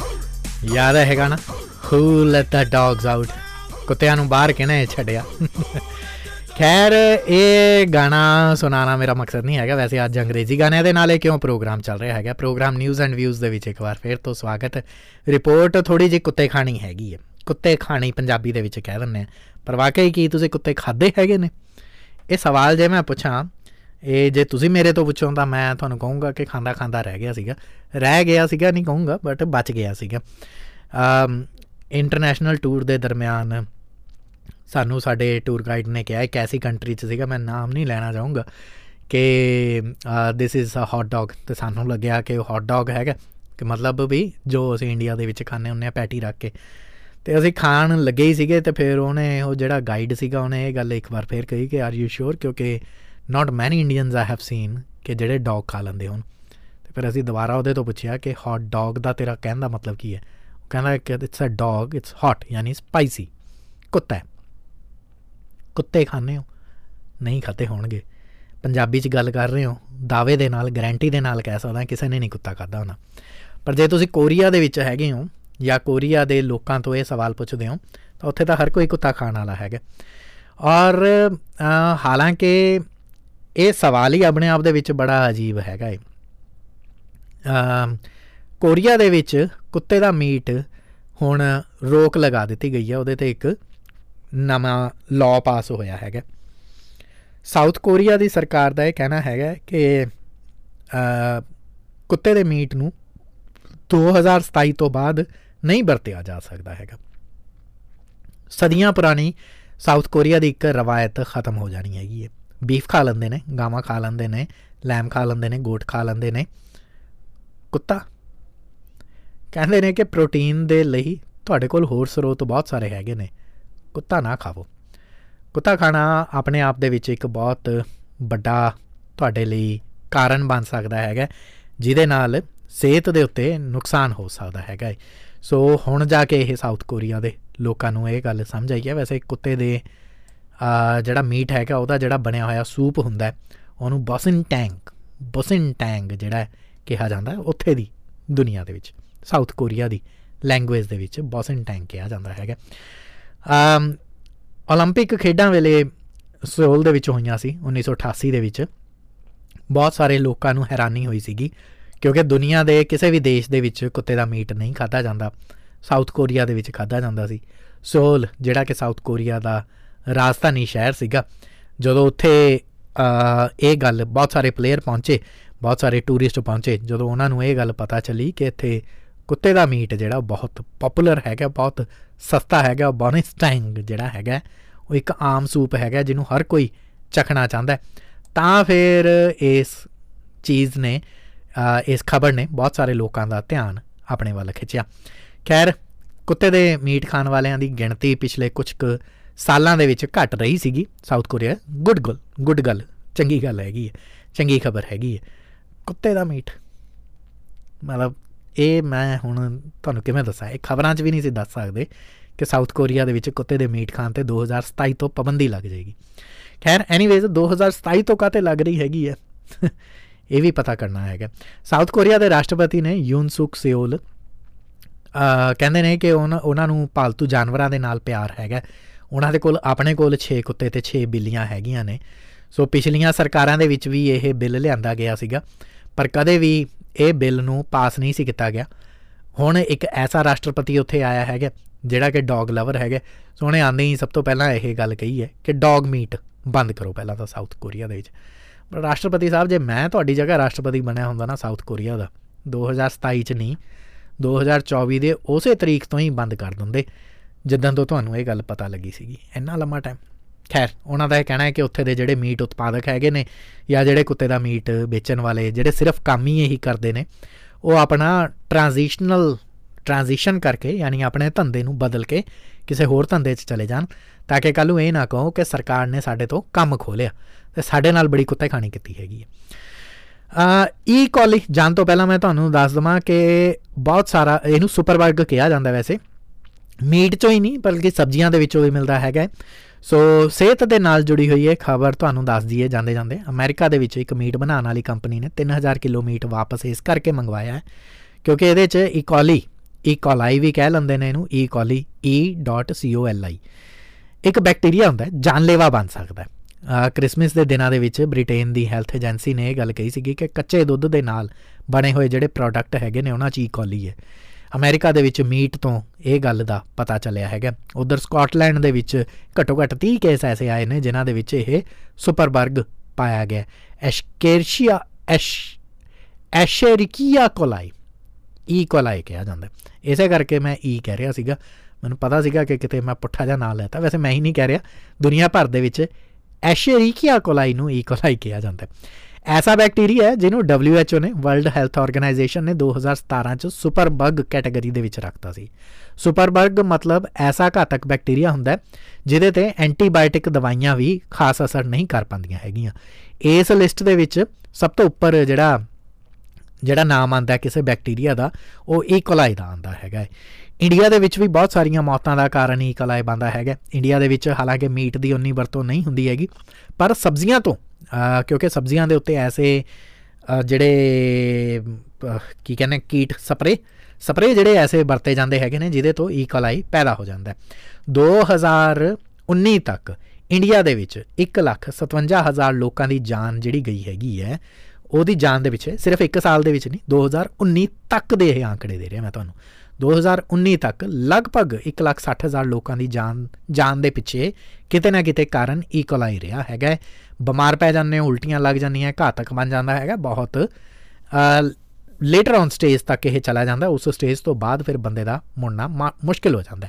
ਆਂਤੜਾਂ ਦੇ ਵਿੱਚ ਨੁਕਸਾਨ ਪਹੁੰਚਾਉਂਦਾ ਹੈਗਾ ਇਹ ਔਰ ਜਾਨਲੇਵਾ ਬਣ ਜਾਂਦਾ ਹੈਗਾ। ਖੂਨ ਦੇ ਵਿੱਚ ਜਿਹੜਾ ਸੈਪੇਸਟੀਮੀਆ ਨਾਮ ਦਾ ਇੱਕ ਸੰਕਰਮਣ ਹੋ ਜਾਂਦਾ ਈ ਕੋਲਾਈ ਦੇ ਚੱਲਦਿਆਂ ਬੱਚਿਆਂ ਦੇ ਵਿੱਚ। ਸੋ ਬੱਚਿਆਂ ਦੇ ਲਈ ਇਹ ਜ਼ਹਿਰ ਦੇ ਬਰਾਬਰ ਹੈਗਾ ਹੈ ਜੇ ਇਸ ਕਿਸਮ ਦੇ ਨਾਲ। ਇਸੇ ਕਰਕੇ ਕਹਿੰਦੇ ਸੀਗੇ ਇੰਡੀਆ ਦੇ ਵਿੱਚ ਬੜੇ ਕੈਂਪੇਨ ਵੀ ਚੱਲੇ ਸੀ, ਸਰਕਾਰਾਂ ਨੇ ਚਲਾਏ ਸੀਗੇ ਕਿ ਜਿਹੜੀਆਂ ਸਬਜ਼ੀਆਂ ਨੇ ਉਹਨਾਂ ਨੂੰ ਚੰਗੀ ਤਰ੍ਹਾਂ ਨਾਲ ਧੋ ਕੇ ਖਾਓ, ਕਿਉਂਕਿ ਬਹੁਤ ਸਾਰੇ ਜਿਹੜੇ ਜਿਵੇਂ ਹੁਣ ਕਿਉਂਕਿ ਮੀਟ ਤੋਂ ਆਉਂਦਾ, ਜਿਹੜੇ ਜਾਨਵਰ ਹੈਗੇ ਨੇ ਉਹ ਪਿਸ਼ਾਬ ਕਰ ਦਿੰਦੇ ਨੇ ਸਬਜ਼ੀਆਂ ਦੇ ਉੱਤੇ, ਫਲਾਂ ਦੇ ਉੱਤੇ, ਅਤੇ ਉਹੀ ਪਿਸ਼ਾਬ ਜਿਹੜਾ ਹੈਗਾ ਉਹ ਸਬਜ਼ੀਆਂ ਦੇ ਜ਼ਰੀਏ ਤੁਹਾਡੇ ਘਰੇ ਪਹੁੰਚਦਾ ਹੈਗਾ ਹੈ। ਸੋ ਉਹ ਮਲ ਜਿਹੜਾ ਹੈਗਾ ਔਰ ਉਹ ਸਬਜ਼ੀਆਂ ਜਦੋਂ ਤੁਸੀਂ ਚੰਗੀ ਤਰ੍ਹਾਂ ਧੋ ਕੇ ਨਹੀਂ ਖਾਂਦੇ ਅਤੇ ਉਹ ਲੋਕ ਜਿਨ੍ਹਾਂ ਦੀ ਇਮਿਊਨਿਟੀ ਘੱਟ ਹੁੰਦੀ ਹੈ ਯਾਨੀ ਬੱਚੇ ਅਤੇ ਬਜ਼ੁਰਗ, ਸਭ ਤੋਂ ਪਹਿਲਾਂ ਉਹਦੇ ਉੱਤੇ ਇਹਦਾ ਅਸਰ ਹੁੰਦਾ ਹੈਗਾ ਈਕੋਲਾਈ ਦਾ। ਖੈਰ ਸੁਪਰਬਰਗ ਹੈਗਾ ਜੀ। ਕੱਚੀਆਂ ਸਬਜ਼ੀਆਂ ਸਪੈਸ਼ਲੀ ਜੇ ਆਪਣੇ ਬੱਚਿਆਂ ਨੂੰ ਦਿੰਦੇ ਹੋ ਤਾਂ ਗਰਮ ਪਾਣੀ 'ਚ ਧੋ ਕੇ ਦੇ ਦਿਓ, ਨਹੀਂ ਤਾਂ ਫਿਰ ਚੰਗੀ ਤਰ੍ਹਾਂ ਪਕਾ ਕੇ ਦਿਓ। ਇਹ ਪੁਰਾਣੀਆਂ ਗੱਲਾਂ ਹੈਗੀਆਂ ਨੇ। ਦੂਰਦਰਸ਼ਨ ਦੇ ਉੱਤੇ ਇਸ ਕਿਸਮ ਦੀਆਂ ਐਡਵਰਟੀਜ਼ਮੈਂਟ ਵੀ ਆਉਂਦੀਆਂ ਰਹੀਆਂ ਹੈਗੀਆਂ ਨੇ। ਦੱਸਣ ਵਾਲੀ ਕੋਈ ਗੱਲ ਨਹੀਂ ਹੈਗੀ, ਪਰ ਈਕੋਲਾਈ ਦੇ ਬਾਰੇ ਦੱਸਣਾ ਜ਼ਰੂਰੀ ਸੀਗਾ ਕਿਉਂਕਿ ਅੱਜ ਦੇ ਪ੍ਰੋਗਰਾਮ ਦੇ ਵਿੱਚ ਬਹੁਤ ਸਾਰੀਆਂ ਐਸੀਆਂ ਚੀਜ਼ਾਂ ਜਿਨ੍ਹਾਂ ਦੇ ਬਾਰੇ ਸਾਨੂੰ ਪਤਾ ਹੋਣ ਦੇ ਬਾਵਜੂਦ ਅਸੀਂ ਉਹਨਾਂ ਨੂੰ ਇਗਨੋਰ ਕਰ ਜਾਂਦੇ ਹੈਗੇ ਹਾਂ। ਜਿਵੇਂ ਕਿ ਹੁਣ ਜਾਣ ਤੋਂ ਪਹਿਲਾਂ ਮੈਂ ਤੁਹਾਨੂੰ ਇੱਕ ਗੀਤ ਛੱਡ ਕੇ ਜਾਊਂਗਾ, ਮੋਏ ਮੋਏ, ਜਿਹਦੇ ਬਾਰੇ ਇਹ ਕਿਹਾ ਜਾਂਦਾ ਹੈਗਾ ਹੈ ਕਿ ਇੰਡੀਆ ਦੇ ਵਿੱਚ ਤਾਂ ਬਹੁਤ ਸਾਰੇ ਮੀਮ ਐਸੇ ਚੱਲ ਰਹੇ ਨੇ, ਸਪੈਸ਼ਲੀ ਅਸੀਂ ਵੀ ਦੇਖ ਰਹੇ ਹੈਗੇ ਟਿਕਟੋਕ ਅਤੇ ਇੰਸਟਾਗ੍ਰਾਮ 'ਤੇ। ਮੈਂ ਨਹੀਂ ਹੈਗਾ ਟਿਕਟੋਕ, ਸਨੈਪਚੈਟ ਵਗੈਰਾ ਪਲੇਟਫਾਰਮਸ ਦੇ ਉੱਤੇ, ਟਾਈਮ ਵੇਸਟ ਹੋ ਜਾਂਦਾ। ਪਰ ਜੇ ਤੁਸੀਂ ਹੈਗੇ ਹੋ ਤਾਂ ਮੋਏ ਮੋਏ ਦਾ ਮਤਲਬ ਜਿਹੜਾ ਕਿ ਇੱਕ ਸਰਬੀਅਨ ਗਾਣਾ ਹੈ ਜਿਹਨੂੰ ਮੋਹੇ ਮੋਹੇ ਮੋਜੇ ਮੋਰ MOGEMORE ਮੋਜੇ ਮੋਰ, ਵੈਸੇ ਮੋਏ ਮੋਰ ਅੰਗਰੇਜ਼ੀ ਦੇ ਵਿੱਚ ਜੇ ਉਹ ਗਾਣੇ ਦਾ ਰੂਪਾਂਤਰ ਜਾਂ ਪੰਜਾਬੀ ਦੇ ਵਿੱਚ ਮੈਂ ਉਹਨੂੰ ਗਾਣੇ ਦਾ ਰੂਪਾਂਤਰ ਕਰਕੇ ਦੱਸਾਂ ਤਾਂ ਉਹ ਇਹ ਗਾਣਾ ਇੱਕ ਸਰਬੀਅਨ ਸਿੰਗਰ ਦੀ ਤਰਫ ਤੋਂ ਗਾਇਆ ਗਿਆ ਹੈਗਾ, ਸਰਬੀਆ ਦੀ ਇੱਕ ਗਾਇਕਾ ਦੀ ਤਰਫ ਤੋਂ ਗਾਇਆ ਗਿਆ ਹੈਗਾ ਔਰ ਉਹਦਾ ਨਾਮ ਤਿਆਦੋਰਾ ਦਾਜ਼ੁਲਮ ਕਰਕੇ ਉਹਦੀ ਐਲਬਮ ਆਈ ਸੀਗੀ, ਜਿਹਦੇ ਵਿੱਚ ਉਹ ਇੱਕ ਨਾ ਪੱਖੀ ਗਾਣਾ ਹੈਗਾ, ਜਿਹਦੇ ਵਿੱਚ ਉਹ ਇਹ ਕਹਿੰਦੀ ਹੈਗੀ ਹੈ ਕਿ ਮੇਰੀ ਰੂਹ ਤੋਂ ਕਿਸੇ ਨੂੰ ਕੋਈ ਮਤਲਬ ਨਹੀਂ, ਮੇਰੇ ਹੰਝੂਆਂ ਤੋਂ ਕਿਸੇ ਨੂੰ ਕੋਈ ਮਤਲਬ ਨਹੀਂ, ਮੇਰੇ ਦਰਦ ਤੋਂ ਕਿਸੇ ਨੂੰ ਕੋਈ ਮਤਲਬ ਨਹੀਂ, ਮੇਰੀਆਂ ਰਾਤਾਂ ਇਸੇ ਤਰ੍ਹਾਂ ਦੇ ਨਾਲ ਕਾਲੀਆਂ ਹੈਗੀਆਂ ਨੇ ਔਰ ਮੈਂ ਇਸੇ ਤਰੀਕੇ ਦੇ ਨਾਲ ਨਰਕ ਦੇ ਵਿੱਚ ਚਲੀ ਜਾਣਾ ਹੈਗਾ। ਫਿਲਹਾਲ ਮੈਂ ਸਿਰਫ ਲੇਟੀ ਹੋਈ ਹਾਂ ਤਾਂ ਕਿ ਕੋਈ ਬੁਰੀ ਆਤਮਾ ਆਵੇ ਅਤੇ ਮੇਰੀ ਇਸ ਚੰਗੀ ਆਤਮਾ ਨੂੰ ਕੱਢ ਕੇ ਲੈ ਜਾਵੇ। ਮੇਰਾ ਅੰਜਾਮ ਇਹੀ ਹੋਣਾ ਸੀਗਾ ਕਿ ਮੈਨੂੰ ਇਹ ਭੈੜੇ ਭੈੜੇ ਖੁਆਬ ਆਉਣੇ ਸੀਗੇ ਅਤੇ ਮੈਂ ਇਸੇ ਤਰੀਕੇ ਦੇ ਨਾਲ ਇਸ ਦੁਨੀਆ ਨੂੰ ਛੱਡ ਜਾਣਾ ਸੀ। ਭੈੜੇ ਭੈੜੇ ਖੁਆਬ, ਮੇਰੇ ਭੈੜੇ ਖੁਆਬ, ਜਿਨ੍ਹਾਂ ਨੂੰ ਅੰਗਰੇਜ਼ੀ 'ਚ ਨਾਈਟਮੇਅਰ ਕਹਿੰਦੇ ਨੇ, ਮੋਹੇ ਮੋਰ, ਅੰਗਰੇਜ਼ੀ 'ਚ ਗਾਣਾ ਮੋਏ ਮੋਏ। ਸੋ ਜਦੋਂ ਸੁਣਦੇ ਹੈਗੇ ਹੋ, ਜਦੋਂ ਸਮਝਦੇ ਹੈਗੇ ਹੋ ਤਾਂ ਪਹਿਲਾਂ ਉਸ ਦੀ ਪਿਛਲੀ ਪੜਤਾਲ ਕਰ ਲਿਆ ਕਰੋ, ਮੋਏ ਮੋਏ ਮੂਵਮੈਂਟ ਨਾ ਹੋ ਜਾਵੇ ਜੈਫਰੀ ਐਪਸਟੀਨ ਦੀ ਰਿਪੋਰਟ ਨੂੰ ਲੈ ਕੇ, ਜਿਨ੍ਹਾਂ ਨੂੰ ਪਤਾ ਹੀ ਨਹੀਂ ਹੈਗੀਆਂ। ਕੱਚੀਆਂ ਰਿਪੋਰਟਾਂ ਦੇ ਉੱਤੇ ਯਕੀਨ ਨਾ ਕਰ ਲਿਓ। ਹਰ ਵਾਰ ਕਹਿ ਦਿੰਦੇ ਹਾਂ, ਫਿਰ ਵੀ ਕਰ ਲੈਂਦੇ ਹੋ। ਇੰਨਾ ਕਿ ਨਿਊਜ਼ ਐਂਡ ਵਿਊਜ਼ ਦੇ ਵਿੱਚ ਮੇਰੇ ਵੱਲੋਂ ਜਾਂ ਗੌਤਮ ਕਪਿਲ ਦੀ ਤਰਫ ਤੋਂ ਧੰਨਵਾਦ।